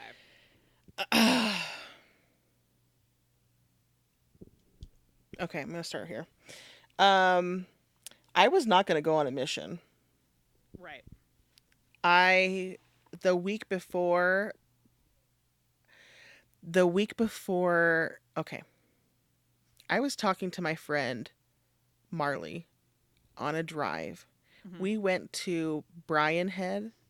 We just drove there and such a drove great back. drive, by the way. Such a beautiful drive. Yeah, from Richfield to Bryan Head, and then we drove back. I don't remember why we were going there, but we talked about missions, and she was like, "Would you ever go on a mission?" And I was like, "No, I absolutely would not." And it was the week before your mission? I was 20, turning 21. Okay. It was like maybe February, March, April, somewhere in there. And I was like, I would definitely not go on a mission. Number 1, I don't want to wear nylons. Number 2, I don't want to wear dresses. Don't like any of that. Number 3, I don't know if I could handle living with a girl for 24 hours a day. Right.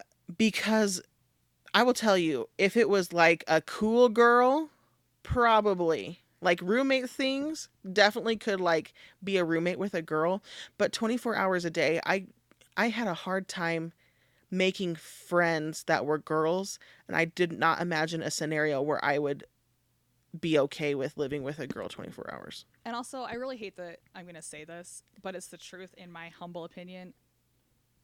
It was like slim pickings. Like Yes. girls that were like girls you wanted to be around were girls that you shouldn't be around as far as the church was concerned. Yes, and like girls that I wanted to be around weren't the kind of girls that decided they wanted to go on missions. Right. That's So not it's just not my flavor, you know? Yeah, like I had such a hang up with women because of the women I was around all the time.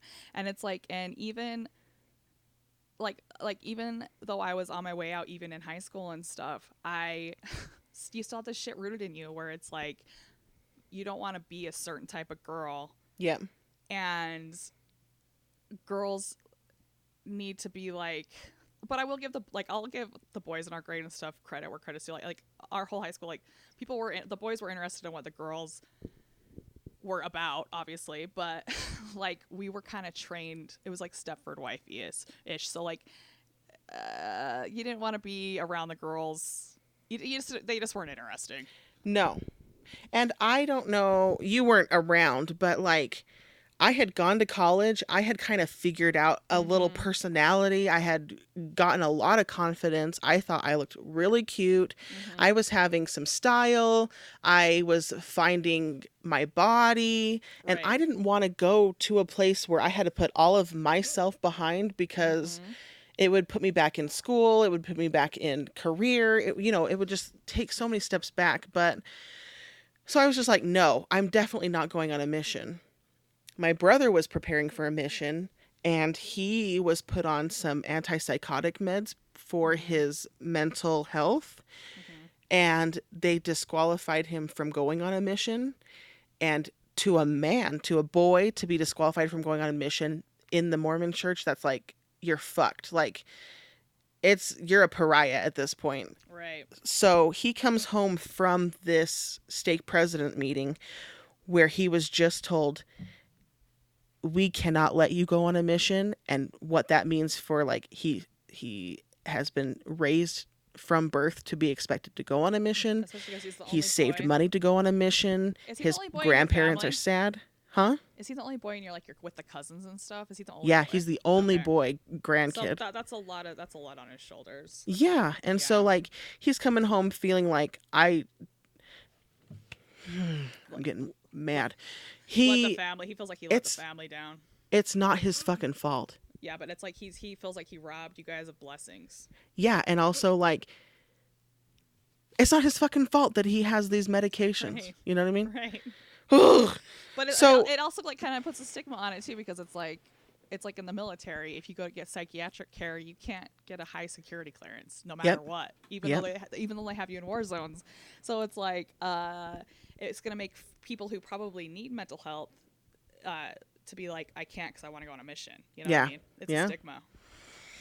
Anyway, he comes home from that and immediately my grandma pulls me aside and is like, excuse me.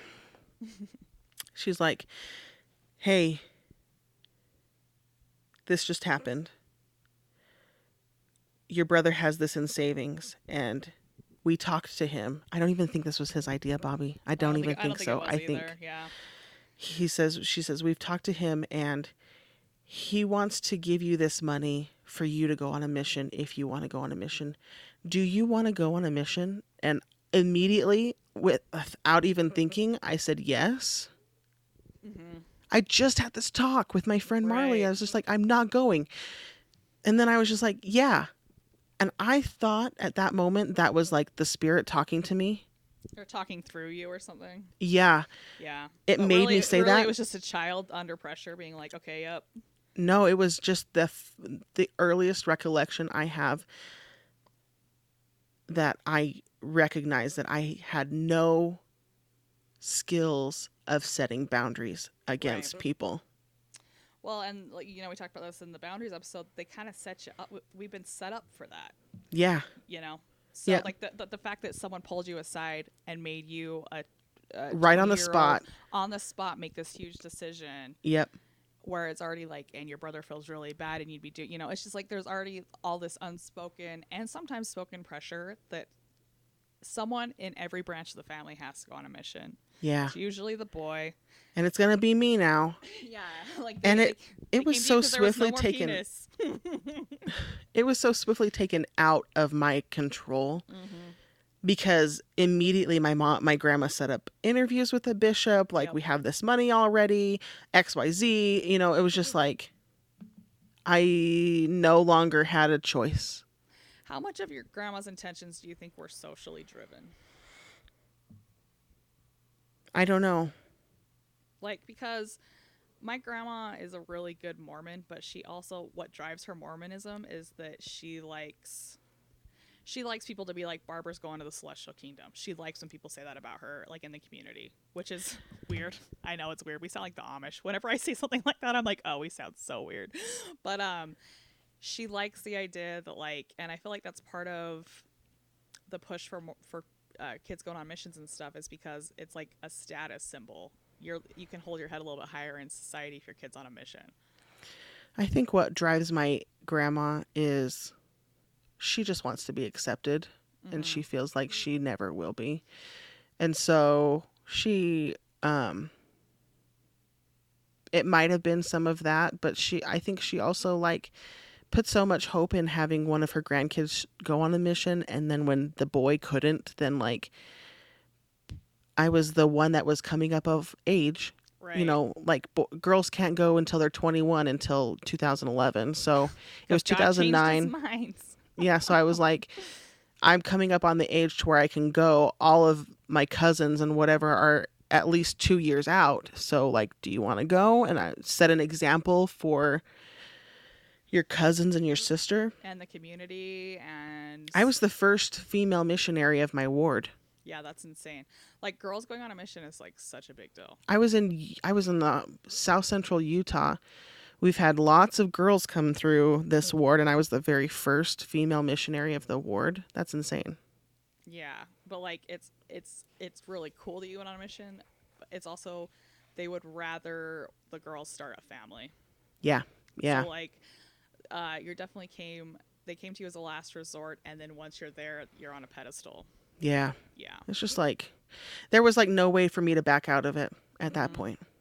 Well, and like, people don't really, this is actually what, I guess the church is really lucky that I'm just like passive these days, where I'm just like, whatever, people should do what they want, because Yeah, same. if I would have been like angsty and leaving the church when they changed the age, especially because the girls are still 19 and the boys are 18, I would have taken a lot of people out of the church over that. Because I would have been like, really, girls? Really? Like, they just can't equalize you? It's a year. Right, They changed it. Like, why don't we right. all just go right from high school to our missions? Yeah. Like, why don't they just do that? You know? Dumb. I Dumb. would have taken so many people out with me. But like, yeah, the whole, when I was young, I was thinking that maybe I would go on a mission because I wanted to postpone getting married. Mm-hmm. When I was still wrestling with the idea of like leaving the church, like the church not being true, when I still was like, I'm just not doing it right or whatever. But yeah, going on a mission when you're a girl is a huge deal. Once it's in the works, like it's celebrity status. Everyone always knows when a girl goes on a mission Yeah. in the community. I kept it a secret. I did keep it a secret. I had maybe 2 people that knew that I was going on a mission. And then so another thing that was like on my shelf was, I think I talked about it in the temple episode, but my aunt, when I was going through the temple the first time, she reached across and rubbed my shoulder and said, "Welcome to the club." And that like put such a shivers. huge flag. Like, holy fuck, what did I do? Yeah. Because I was saying holy fuck in my brain at that time, probably. But yeah, it's just like, oh, and I didn't tell anybody that I was going on a mission until the Thursday before my farewell. And I said, it was like at Institute, and I was like, somebody have anybody have anything else happening in their life? And I was like, yeah, on Sunday is my mission farewell. You guys can come if you want. And there were like audible gasps from first person Marley, the girl that I had just Like, fucking had the told conversation I was with, not going on a yeah. mission. I kept it from everybody because I think I was secretly hoping that I would cancel. I think you were. Here's what's the craziest part, because when I was writing this all out, I really. We're gonna get to guilt later, but I feel like I have a lot of guilt because there's just so many things in me that I just knew it was wrong, and I think a lot of us have that. And like, clearly this is happening with you with your mission, where you're like, I don't want to fuck, like, for whatever reason, whether it's like I would rather do, like, you wanted to do other things, but it's like there was so much. It's just so weird. But here's a side note about how important it is for girls to go on their mission. I remember the Facebook event, we've talked about this before too, where they're gonna have to call me sister, and I was like, oh shit, I wish I had more notice, because a non-Mormon would have gone to your farewell. I wanted to go to it because I was proud of you, because like it is a big deal for a girl to go on a mission. Like, I was like, cool. Like, and I also like, I'm always proud of people who, if they are into something and they go and decide to do it, because I figured you were just way into it, you know what I mean? So I was like, good for her, That's man. part of the facade, I guess. Because Well, inside, I was like, I went Screaming. out to the mission field and I was like doing every microaggression I could against the rules. I would like sing rap song lyrics to my companion. I would I would wear too long of earrings. I would do my hair in a more fashionable way. It fucking sucked because it wasn't fashionable, but it was pushing the limit for mission standards. Right. I would wear sassy skirts. The mission president's wife would always pull me aside and say, you need to be more modest, you need to be more reverent, you need to be more bullshit. I was every P-Day, I was like, we're going to hang out with the elders. I'm going to fucking play some football. I'm going to get all of this pent up frustration out because I was suppressing myself so much. And like, that should have been a clue right there that like the church wasn't a place for me because I wasn't doing anything that was like, I was just trying to be me. And this is honestly like, I don't want to I don't want to change anyone's mind. Like, that's not what my goal is.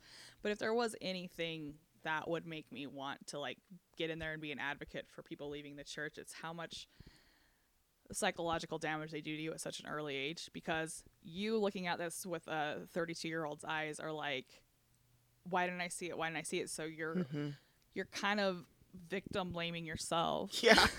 When it's like, well, you were 21, you know, and you were raised in a cult. So like, what can you do about it? You know what I mean? Yeah. Like, you're doing what you can do now. Yeah. Okay, so what was the final straw for you? Final straw. Mine was I read the scriptures when I was 12. There is the end of that story. No, but like I actually loved my leaving the church story because it's like I was suspicious forever and I was just like this weird cynical child, and then I read the scriptures, and then I was so good at putting on a facade between my dad being on drugs, my mom being crazy, and then just being raised Mormon. You have to act perfect. Yeah. That I was really good at hiding in plain sight and just kind of watching things and then seeing that from that lens where it's like, okay, I've read the Book of Mormon and it's bad. Like, it's bad. So it's like, let me really observe these people. Maybe I just don't get it. You know what I mean? So like, Yeah. I was grateful in a sense to kind of just like, not at the time. Again, this is hindsight being 2020, but like, I was involved in so many church activities by force that it was just me watching people being like, yep, made the right choice. You know, like, it was a lot of just like validation over and over and over and over again. But like at the time too, I didn't know if I was just justifying it because I was evil. Mm-hmm. You know, because that's the theme is. That is the theme. If you're not with us, you're 100% against us. But like, so like, I'm grateful, but I also felt like a mutant. I was grateful, but I was also, I felt like I was never going to find like my place in the world. I don't think I have yet, but I certainly care a lot less if I do or not at this point. I think I'm grateful for, I first started figuring out who I was when I left home. And then when I went on a mission, and I'm going to say, I don't regret my mission. Because I don't. But there was like a lot of good, but being away from my family with limited contact, like, they were forced to not talk to me except for twice a year on the phone and once a week through email. Ooh, that seems so nice. I- That's kind of the setup I have with my mom right now. I fucking thrived, Bobby. Right. I fucking thrived. Nobody knows that I feel this way, but like, I really wish that I could go back on a mission to where my family didn't rely on me so much, because I lost weight. Mm-hmm. I didn't have depression. I like had a good routine, and that's part of the culture, right? Is Right. like, they give you a routine to live by, but I was fucking thriving. I was thriving so much. And I wish I could go back to that. You were thriving outside, like, I guess you were thriving in the religious aspect, but it was more like a personal thriving situation, right? It was a personal thriving. Like, Because I don't want someone to be like, well, didn't you hear her? She said she was thriving on her mission. That must mean something. No, because it had nothing to do with Jesus. Like, With leaving, yeah. Yeah, it had to do with leaving my family and like being around peers my age that we like had like a common cause, and like I had such good friends there. I love everybody that I met on my mission. Honest to God, I loved Right. every single person, even the guy that told me to suck his cock, and I said no, thank you. Love that man. You know what I mean? He's a good time. But so- yeah. So was it it was the gay thing that made you be like, I'm done, right? Definitely, because okay, end of the Exodus story for me. I come home from my mission. I get involved with a choir, and I love choir and I love singing. And eventually I figure out that my testimony is really rooted in the music of it. I love singing, and I love all the songs I sing are about Jesus. So that's where I'm getting my testimony from, is because of the joy of singing. Well, and they're beautiful pieces of music. Like, let's not deny that. Like, they are very well written, composed, Yes. beautiful. I still moving wish I could pieces of sing music. them, but I don't believe the lyrics behind it. So it's Right. like really hard. I get married to my husband in the temple. And then we moved to an apartment in Bountiful. Bountiful, the land Bountiful. And, The audacity of naming a town Bountiful. It's Right. almost like calling a town Richfield. it's the fields are rich. It's true. And we thought we would be in a ward, but it turns out we're in a branch. And so, okay, I'll tell the difference between a ward and a branch. A ward is a congregation of about 400, now 500, sometimes 600 people, and the bishop. There's a bishop for every ward. A bishop. For Yeah, every there's ward. a bishop and his 2 counselors and a whole organization of leadership in that ward. A branch. And each church house has 3 wards to it.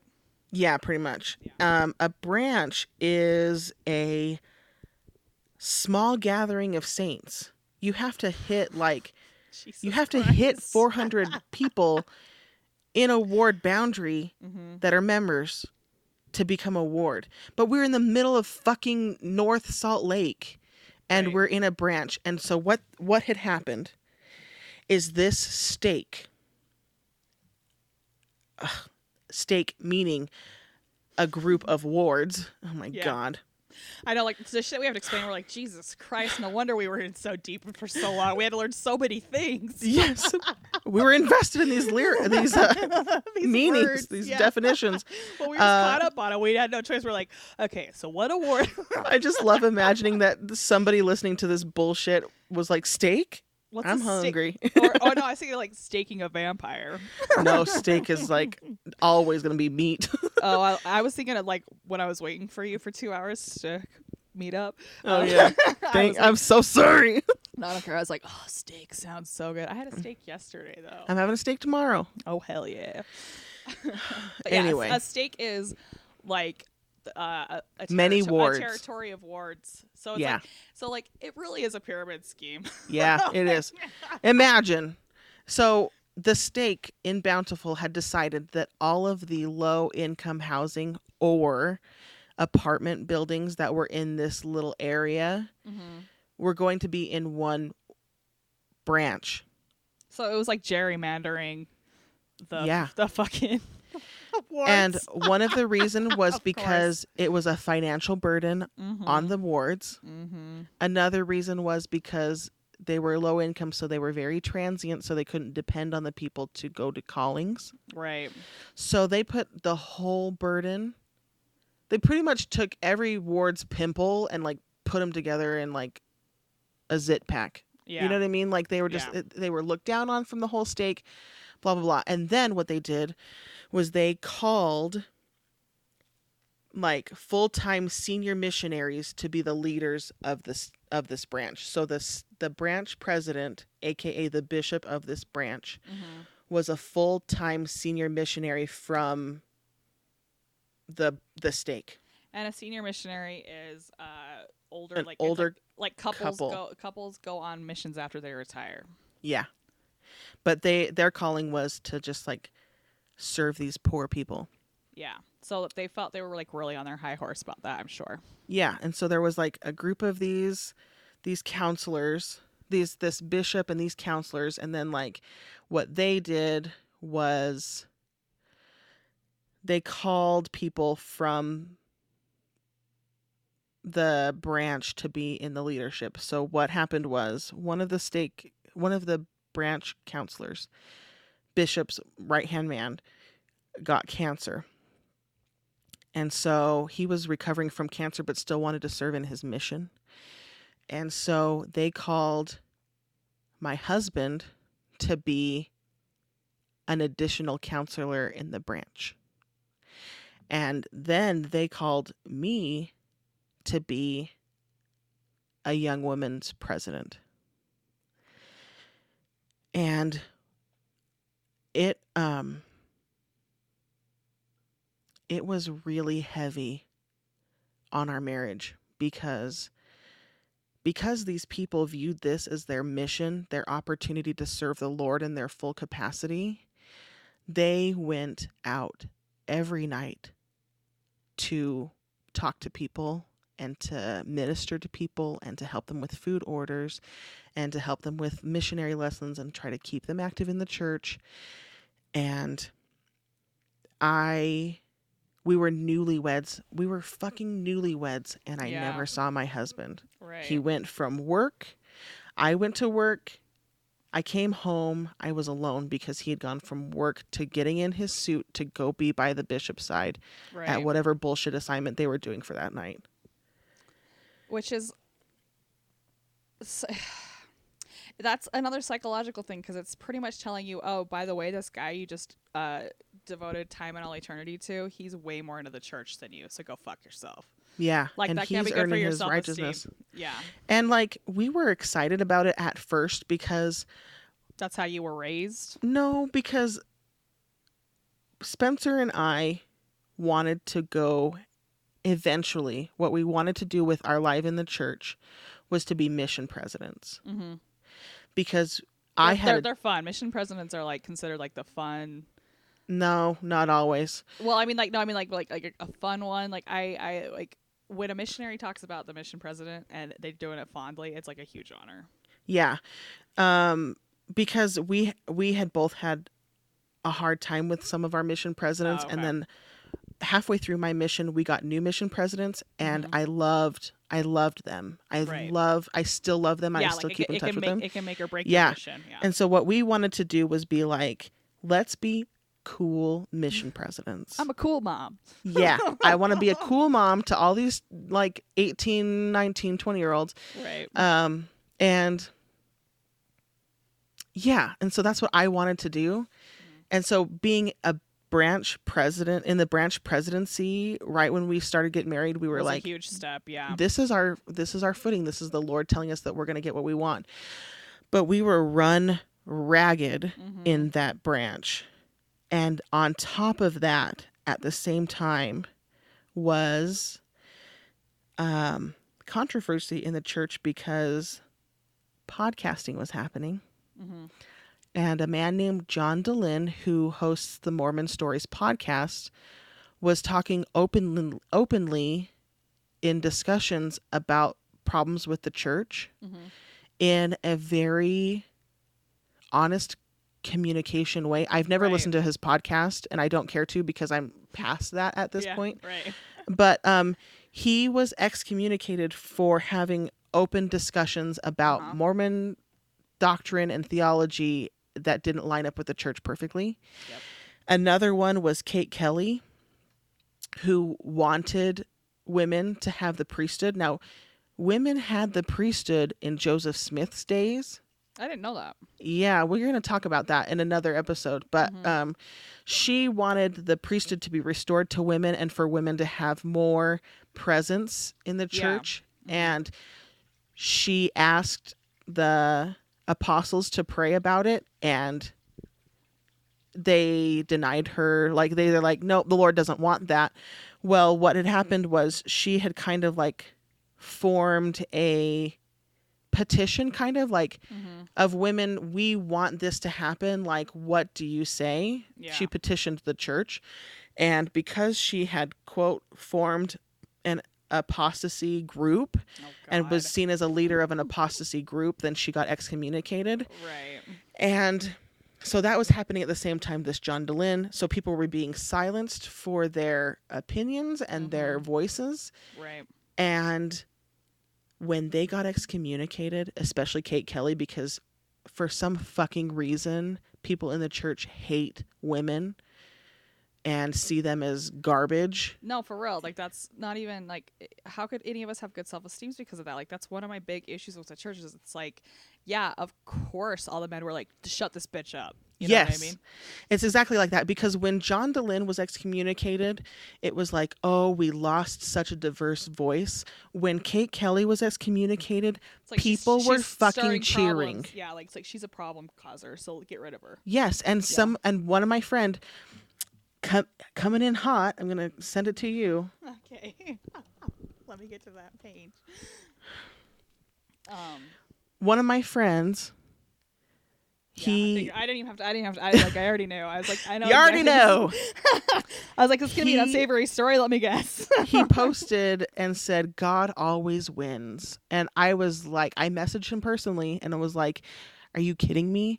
This is not a win. Like, how can somebody be rejoicing over somebody losing their access to God's kingdom? Like, Right. this is not a win for God. Well, and this is another story of the members acting horrible. Like, Yeah. guess what Jesus doesn't want?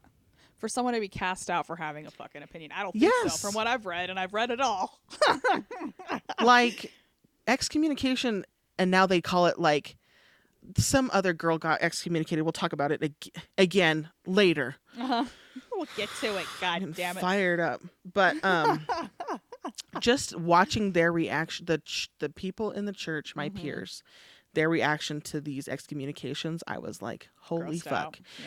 Then at the same time, my husband was in the branch presidency and he was reading the handbook, the bishop's handbook for how to conduct business in the church. And he was saying, Kendra, I don't agree with some of the things that it says in there. Like, Yeah. it talks about how gay people are apostates and they're just not. And I was Yeah. like, we had already talked about gay people before we got married, which is one of the reasons we got married, is because he and I were both so gay friendly. But he was like, gay people aren't sinners. They're just gay. And like, Yeah, like, why it's should just- we it's keep just them like- out of the kingdom of God? Well, I just have always wondered, like, why is a sexual preference, like, why are we getting so involved with this?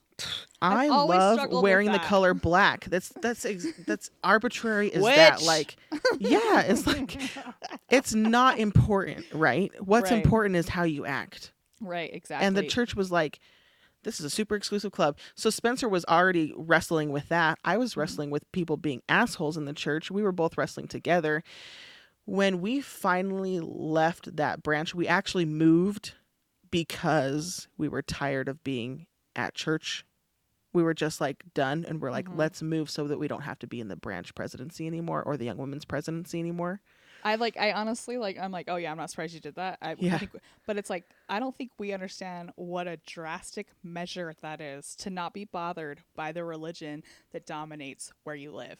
Yeah. Like, it's like, I'm just going to transfer over and hope that my paperwork gets lost. Yes. You know? Yes. Or like, I would rather say no to a stranger than someone that I've like built up these relationships Yes. Yep. with. It's very so we go through psychological. very drastic messages in order to not be involved with the church anymore. Right, right.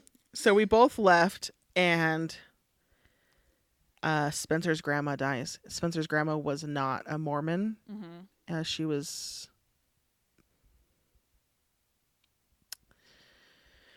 What's it called when you're not Catholic, but you're not... Oh, Protestant. She was a Protestant faith. And What is it when you're not Catholic? I was trying to be like Episcopalian. It's like, isn't the branch? It's like all the like different branches. Like, it's all the same thing. Yeah. If someone can call and scream at us about that, I would like to know differences. We probably will make an episode about it. Right. But she died, and Spencer, that was the first person in his life that had died. and we were very close to her. I sometimes still cry about missing her because she was Aw. in my life for 2 years, but she was the most wonderful lady, and Right.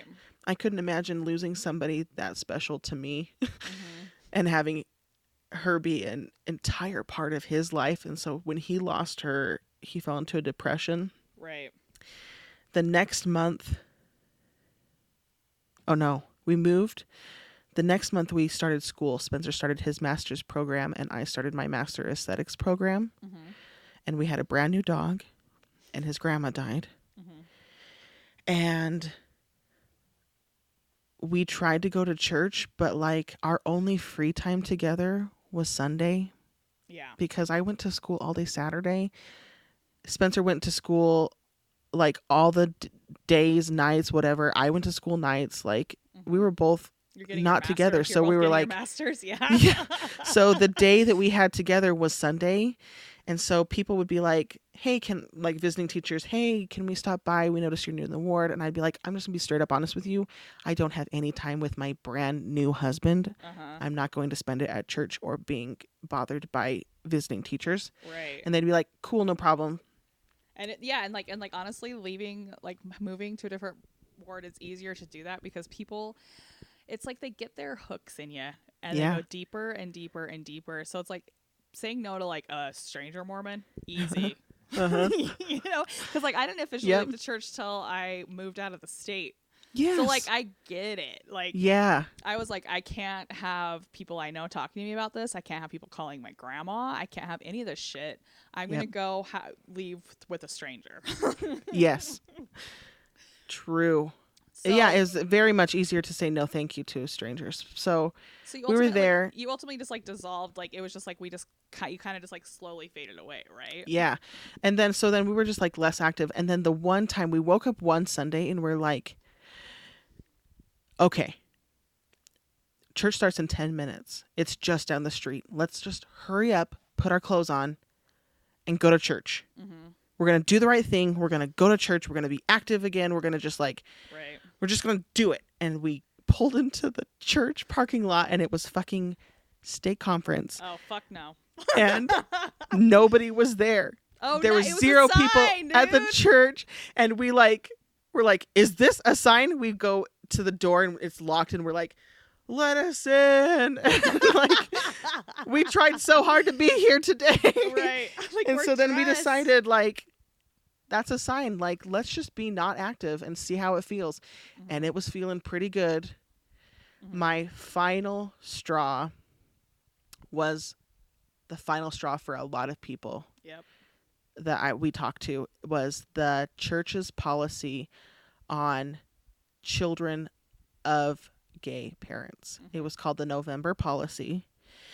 It was touted as a doctrine, I feel like it's a hate crime, to be honest. honestly. So what had happened is secretly they snuck into that bishop's handbook, the one that, bishops conduct their business by. They snuck into the bishop's handbook that children of parents or a parent who is practicing in a gay relationship cannot be baptized. And the only way they can be baptized is if they disavow their gay parents, correct? Yeah, so it was on the same level as people who have polygamous parents. So if your mom or dad were divorced and your mom or dad was in a homosexual relationship, you had to wait until you were 18 to be baptized, which I think should be the rule anyway, but we'll get to that. Absolutely, yeah. And then in order for you to be baptized, you have to disavow your homosexual parent. Yep. Goes back to that fucking second article of faith, which is We men believe should that be punished for their own sins, and not for Adam's their parents' transgressions. Yep. Yeah. So it was that, and also suffer the little children to come unto me, Yep. like Jesus Christ saying that, and also being not out bisexual to my husband yet, gay inside, and having several gay friends. Right. Which I feel like Utah's like the breeding ground for the gays because there's so many of them, and I love it. I'm living for it. Yes. It's also very heartbreaking to watch. Is like, I mean, I feel like I was open minded as a teenager and stuff. So like watching all my friends just hate themselves because they were born a certain way Mm-hmm. is it just breaks my heart when I think about it. Like, I was talking with a chick who freaking funds the LGBTQ shit in the county, and I hate this woman because she's a bitch, but I was crying because I was like, thank you for giving them a place to go, Yeah. because it's so hard It's so hard. in this state, because I've seen it more times than not, and I know it's common a lot across the board, but then when they just release this shit, like we have the highest rate of teenage suicide. Yep. We have like the highest rate for depression. We have a high rate for opiate abuse. We have a high rate for all this shit. And our population, I'm sure it's changed now because we're turning into the new Silicon Valley, but the population up until we were like 25 was half and half. Half people Yeah. under 18, half people above 18. Half the population were children. A lot of them are gay. Not all, like, Right. you know, like a decent percentage are gay. And I feel like we had like 7 in our class, and we had a class of less than 200. That's, you know, what is that? Yes. 3.5% of the population in our class was Yep. gay that we know of. Like you're not. I'm not even counting you. That Yeah. we're openly gay, you know, and the numbers have gone up since then, right? Yeah. So it's like watching all this stuff. It's hard enough anyways, and then for them to release this fucking doctrine. Yep. Especially after I felt like we came such a long ways as a country, where it's like gays can get married, gays can adopt, you know, gays can be the significant other, you know, like Yeah. for the church to come out with that was such a blow, because as Utahns we're dealing with such an issue, a social issue with the suicides, the drug use, the turning away of just children because of their sexual orientation. Yep. And some of that Is this the place? is this the Is place? this the place? Right, like, Is this really the place? is this really the place? So for them to do that, I feel like I just hung my head. I was just like, Yeah. fuck, for real, guys? Like, and I'd been out for years, over a decade, Yeah. you know? And I was just like, seriously? Like, do they need more hate? Really? Do they Yep. need it? So for me, that wasn't very Christ-like. Again, and I'm glad. I'm very proud of everybody everyone was like, I'm done. Yeah. Like it was cool watching the mass exodus of people being like, nope, this is where I draw the line. You guys fucked up hard. Yep. Yeah, the mass exodus was great. So what happened was we moved to a new house so that we could not move our records over. They Right. found us anyway. Yeah, But they do. we They're good at decided to that. just not be in church anymore. I took off my garments. I Mhm. really disappointed my grandmother. And it wasn't just like she like literally cried. I was the last Mormon kid, you know, in the church, and like Mhm. I was her last hope. But I would say like that was the final straw, and I didn't want to let go of it. I had made covenants in the temple that I would dedicate my Right. life to this. I didn't want to go back on a promise that I made to God that heavy, but I combed and combed and combed through scriptures, Yeah, like through the searching, covenants I made in the searching. temple. Mhm. I really wanted to make sure. I prayed so hard to be guided in the right direction. I did too. Yep. Yeah, and I was just like, I meant it when I said I would dedicate my life to you. Yeah. But God. it's like show me but I also, that's the other thing too, is it's like like even getting baptized, they tell you how heavy it is. So it's like but I don't want to dedicate myself to someone who makes you disavow your parents because of the genitals they prefer. Yeah. You know? Like I'm just like, Yeah. it's just such a human issue that I'm like, this is beyond God. Why are we even having a conversation about this? Yeah. To me, I had a in my new house, I was outside chopping some wood because I was like getting this dead bush out, and my neighbor, Brother Davis, fuck you, came over and was like watching me chop this thing, struggling, and was like, hey, I just wanted to talk to you guys. How do you think Spencer would be? Now, Spencer and I, we did not leave the church at the same time. It looked like a united front, but we were having our own struggles leaving this religion and where we were landing. But he said, what do you think about Spencer? Do you want to give a little background on Spencer's family? Spencer's family is, I'll do that on another part. Maybe we'll have him on. Yeah, no, I think that'd be great. I mean, just for reference, because we both had like turbulent childhood. His dad just got released as bishop. His family, his dad just got released as bishop. His family is a functional family, And really they're kind. religious. Mm-hmm. His grandfather, so his dad was a convert. His mom was born in the covenant, like Mormon, but his mom's grandma was a convert. Like, And his converts mom's have mom was a convert. They have a way stronger testimony. Well, yeah, and like, yeah, I but feel, yeah, 'cause so it's like, he's Mormon. Yeah. He's a Mormon boy. So Brother Davis comes over watching me hack this thing inefficiently, and he's like, "Hey, I wanted to know if you think Spencer would accept a calling as a scoutmaster." And I looked at him and I was like, you probably should ask Spencer, but I'm going to tell you right now, he's probably going to say no. And he was like, why are you guys not active? Like, I know you guys are both returned missionaries. I know you guys served in the branch presidency. Like, Brother Davis was like a counselor in the bishopric in this new ward we were supposed to be going to. So he had the background information. He was like, why are you guys doing this? And I was like, look, I don't like the November policy. I have a gay roommate. We had a gay roommate like living in our basement at the time. I have a gay roommate. I have lots of gay friends. I do not agree that came from God. And so therefore I disagree with your prophet, and therefore I disagree with your God. And he was like, don't you think that you might be led away by Satan?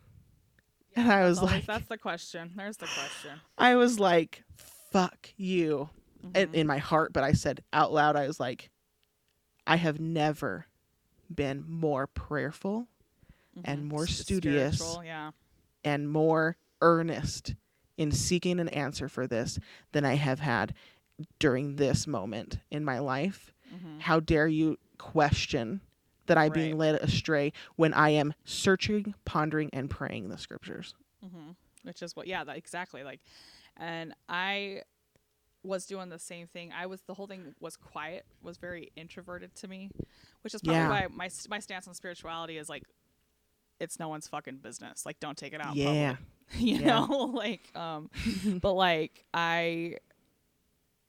because it's like when people are like, you left the church, like they just treat you like you're irresponsible. Yeah, and I'm like a fucking adult.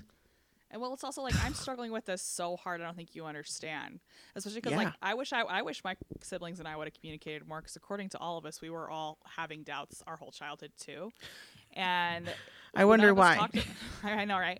None of us really talked about it, and I don't. It's like the amount we were all struggling. I wish we would have been talking, but it's like, you do, like, of course I'm worried about the devil entering into my life. Of course I'm worried about all this stuff. I was raised the same as you, elder Brother Davis, whatever the fuck. But it's like, I'm making my decision. Please just, like, understand where I'm coming from. Sorry that you can drink the Kool-Aid so quick, so easily, you know? Yeah, so how disrespectful is that? Yeah, it's so disrespectful. So let's talk about the hardest parts of what was the hardest? We talked about this disappointing the family, like, because like I said, I waited till I was in Maryland to leave the church, because I didn't want to disappoint my grandma Albie, because I genuinely thought I was gonna kill her. I've heard stories. The stories are common where if you leave in the state, they'll call your family, and it's supposed to be confidential, I guess. That could just be something I made up, but like, I didn't want him to call my grandma, who was pushing 90. I didn't want that. I just didn't want to deal with the Mormon politics of leaving the church, or the Utah politics of leaving the Mormon church. Yeah, and the familial repercussions. Yeah. And when I had my exit interview, the bishop tried to find everything wrong with me. His counselor was awesome. Like, we bonded, but like, he he tried to blame the fact that I came from a broken home, that I Fuck was just, that. Fuck that. that. That I was just rebelling, that I didn't understand it enough. And I finally just said, look, I'm a Utah Mormon. I've read everything. I started this journey over a decade ago. This is our exit interview. You know, like I had to like put him in his place where it's just like, no, Good I for know you. more. I know more than you. You know, like I know, Bitch, yes. like I'm not just because like it's like I was like I feel like if you knew what I knew, you wouldn't be sitting here giving me this exit interview because you would also be not in the church. You know, so like I have always tried to be, ever since past being a teenager and just being an asshole, I've tried to be respectful about it. But I also, this is my hardest parts, is disappointing the family, obviously, and then letting people live their lives, like not trying to pull people out, while taking unsolicited advice about your own life with like a smile on your face, because they're always going to tell you what they think. Yep. I'm way more respectful of like my grandparents talking to me about religion and being like, I'm just like, I'm not going to talk about it. I know that you want to talk about it, but I'm not going to talk about it. But if it was anybody else, I'd be like, fuck you, get out of my face. Well, but like in my head, I'm to the point where, like I said, like Mormons to me are just like cute, dumb animals. Like it's like they're just idiots. Like they like, and I don't want to say idiots, like, because there's plenty of intelligent Mormons out there, but there are a lot of Mormons who are intelligent in everything, and then they shut their mind off when it comes to religion, which is also a strange thing to watch. Like having like an in-depth conversation with someone who's like way smarter than you, and then the second religion gets brought up, it's like they don't have any, like they have a lower, like a 60 IQ or something like that, and you're like, what the fuck? Well, I don't want to, and I do know a lot of intelligent Mormons. I just don't want to insult them by saying I think of them as stupid, because I just think that they're just following their hearts the best they can. And like I'm following my heart the best I can. Yeah, and when I say idiots, I regret even saying that word, because I don't think these people are stupid. I just think it's like it's You just can't imagine a scenario where you would be in their shoes. Well, it's like I'm sympathetic to them, because there's certain things, like we've talked about this with, like, I think we talked about in the drugs episode, where like I have to be a little bit tipsy to have sex. Yeah. So it's like I understand being deep rooted in something. Like there's really no rhyme or reason. I'm a smart girl. I should know better than to think that I need to be a little bit fucked up to go have a sexual experience because of the way I was raised. It doesn't negate the fact that that's how I roll, though. You know what I mean? Yeah. So it's like, I get it. Like it's probably a similar situation. Like they maybe in their head they struggle with it, and maybe it's just easier just not to think about it. You know? Like it's all about faith. Faith is, you just gotta have blind faith. Yep. Another thing I hate is when certain people are like dipping their toes into the water. Like we talked about a girl who, we weren't friends in high school. I'm gonna write her name for you real quick. Great. But she, like, people, I guess I had a reputation. I guess I did, for whoever you were talking to, that said, oh, Bobby, she was an alternative. So people will like come to me to like do sinning. Like people will like they have an idea in their head, and then they'll have a conversation with me where I'm just like, yeah, man, do whatever you want. So like I'm kind of their scapegoat. Yeah. You know what like I mean? Bobby will understand. She's a hard ass. Well, and it's also like, if they decide to go back, they can say that they were like influenced by, like, it's like I could be technically the devil. You know what I mean? Are you gonna send me this name? I'm trying. Okay. She spells her name like really. That's not how you spell it, but it's spelled like really weird. She's a year older than us. It's like, oh yeah, get your. Maybe that's. I'm a faces person. Maybe that's not even her name. But she left the church and got like a bunch of tattoos and stuff, and was drinking, and it's like, I don't even drink, you know? And we had that growing up. Was that a sneeze? No, this is me. What the fuck was that? Are you okay? Are you looking? No. Am I not that person? She's older than us. Kind of mousy. I think that's her, but I think she's in our grade. Yeah, no, she was always a hellion. That's not the one I'm talking about. It doesn't matter. Okay. Anyway. It does matter to me. Well, with my flashlight. I'll figure out who she is. That could not even be her name. But anyways, she is older than me. Never knew her in school. She was always kind of like a super religious nerd and stuff. And I mean, not that that's bad. We just never jived. And then like she was seeking out people to have as like a safety net in case she decided to go back. And that's always fucking bothered me. Like that's more of a pet peeve than anything. It's not necessarily hard. I'm just like, go do your thing. But like my family, like my siblings and I have been blamed. Like we're just free thinkers. Most of us don't have like drug problems and stuff. But like back in the day when none of us were doing drugs or anything, like someone would have like a meth problem and they'd blame it on us. And Really? yeah. Well, that makes Like, sense. Like for an example, this is a Penguich person, but he has mental issues and he was super into music. He was super into Kurt Cobain. Like he liked to be like this emo person. It made him edgy at school. And he'd hang out with us, right? Because we were all alternative, as this person said. Yeah. Yeah, we're alternative.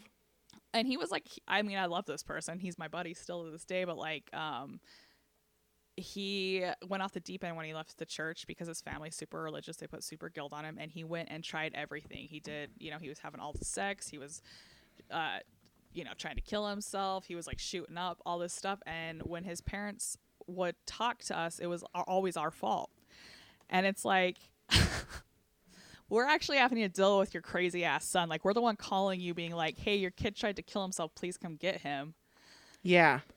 We're not doing drugs. We're not drinking. We listen to music and go to shows. Like, who the fuck are you talking about? You know what I mean? We're like, nerds with good music taste. Yeah, we don't listen to Avril Lavigne in this house.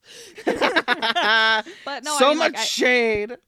Like, I hate being categorized with that sort of thing too, because it's probably because my dad was on drugs and stuff. Because it's like, we're not doing that stuff. We're just not forcing him to be a certain way, and he doesn't know how to handle that. But it's did you see what I text you? Yes, that's her. Yep. The top one. Yep. She was my friend. Was she? She was one of my close friends. No, I know she's not. Maybe we should actually have her on the podcast. I would love that. Because when it was happening too, I also was going through my own stuff, and I was just like, I don't have time to be like your person. Your role model. You know what I mean? Like, I just don't have time for it. What are the hardest parts for you? About being Mormon? No, the hardest part's about leaving. Just disappointing the family. My hardest part was I was 27. I was following my heart. I had never done anything to disappoint my family. And I had gone to college. I had started a business. I had married a stable person. In the temple. Mm-hmm. And I had made all these good decisions. The hardest part was they didn't trust me anymore. Yeah, which I will. Yep. I like that you're saying that, because I didn't even think about that. And I'm with you where it's like they're suddenly treating you like you have the worst judgment on the planet. Yeah. Right? Or is that not yep. what is that, they're is like, that not what you're saying? They're like, you shouldn't be making such a big decision. Yeah. I'm like, I'm old enough to do this. I've been literally on my own for 10 years. And I moved out when I was 17 to go to college. I think I can make this decision. Right, but I think what people don't understand is that kind of reinforces your, oh yeah, I want to get the fuck out of here, because it's not that there's always going to be something. It's because you're a woman. It's because, you know what I mean? There's a lot of underlying things to that, where it's just like you're doubting you're doubting things, and which is a huge no-no. So it's just like they're trying to like, it's very it's going against the grain really bad. Yeah. I also thought it was really hard because when I was talking to my grandpa called me because he was concerned about me not going to church. Mm-hmm. And he was like, why aren't you going to church? And I said, Grandpa, when I heard that they had this policy, I knew it wasn't right. Right. I just knew in my heart it wasn't right. Mm-hmm. And so he was like, I thought that too, actually. And I was like, I thought what? Like, this person is leveling with me. But Uh-huh. then he said, but then I thought, follow the prophet. Don't go astray. And so I was like, Grandpa, I'm literally following the Holy Ghost inside me saying, Yeah, this that- isn't right. And Mhm. so, and then he was just like, yep, but he took a complete, like, right turn, choose the right turn, and was like, nope, I'm going to stay on this path. So that was hard too, was like almost having the same moment and leveling with somebody and then having them turn it against me. Like, Uh-huh. they want to talk to me about why I left. They want to assume why I left, but nobody will talk to me about it. And when they do, it's to gather information so that they can fight me against it. So yeah, so they can like prey on you, and it's like I almost feel like he's baiting you too, because when he's like, yeah, I felt the same way, and it's like, but then he's like, but then I just did the right thing, and you're fucker, you know? Yeah. It's just it's like really, it's like he trapped you. He set a trap for you to step in, and now you're bleeding to death. Yep. You know what I mean? You know, that be wasn't even like the dramatic. last straw. I wanted to like tell you the real actual kicker to my thing is that I spent a lot of time after the November policy deciding if I was going to stay or leave. Mhm. And so I went through like a lot of like, am I going to be like one of these restorationalists where we believe that the church was true until it got to Brigham Young's hands and then it got corrupted? Or Right. am I going to be like a non-denominational Christian because I still believe in God? Or am I going to be like, you know, I went through a lot of like a home study Christian, or like, you know, I went through a lot of steps. But when I decided, somebody asked me if I had read the CES letter, because the CES letter I think we'll get to someday, but it is a document of questions that somebody had and sent to the president of the church education system to kind of help him stay in the church. So somebody asked me if I had read that. And I was like, no, like, I don't need to know like what's in there because it's anti-Mormon or whatever, touted to be anti-Mormon. Right. And it, but I was like, well, eventually I had been out of the church for a long time. I'd taken my garments off for a long time, and I was like kind of searching for something else. And I decided to read it. And I was like, I'm unattached, so I won't like put any weight in it. I got to a part where it said, why are the Isaiah chapters in 2nd Nephi different from the Isaiah chapters in the Joseph Smith translation? And it snapped me back to where I was 12 asking And the you had your same first- question. I love that full circle. And I was like, this whole religion is not fucking true. That is the absolute moment when I didn't finish the CES letter. I didn't have to. It was early on in the book. That was when I was like, there is no more wait for me to discovering if this is true or not, because I know it's not true.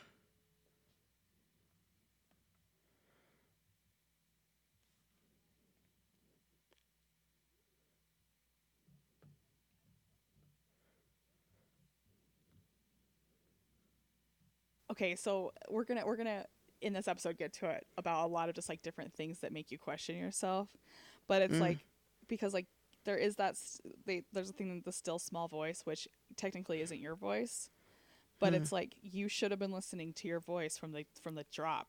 Yeah. Because you were onto something.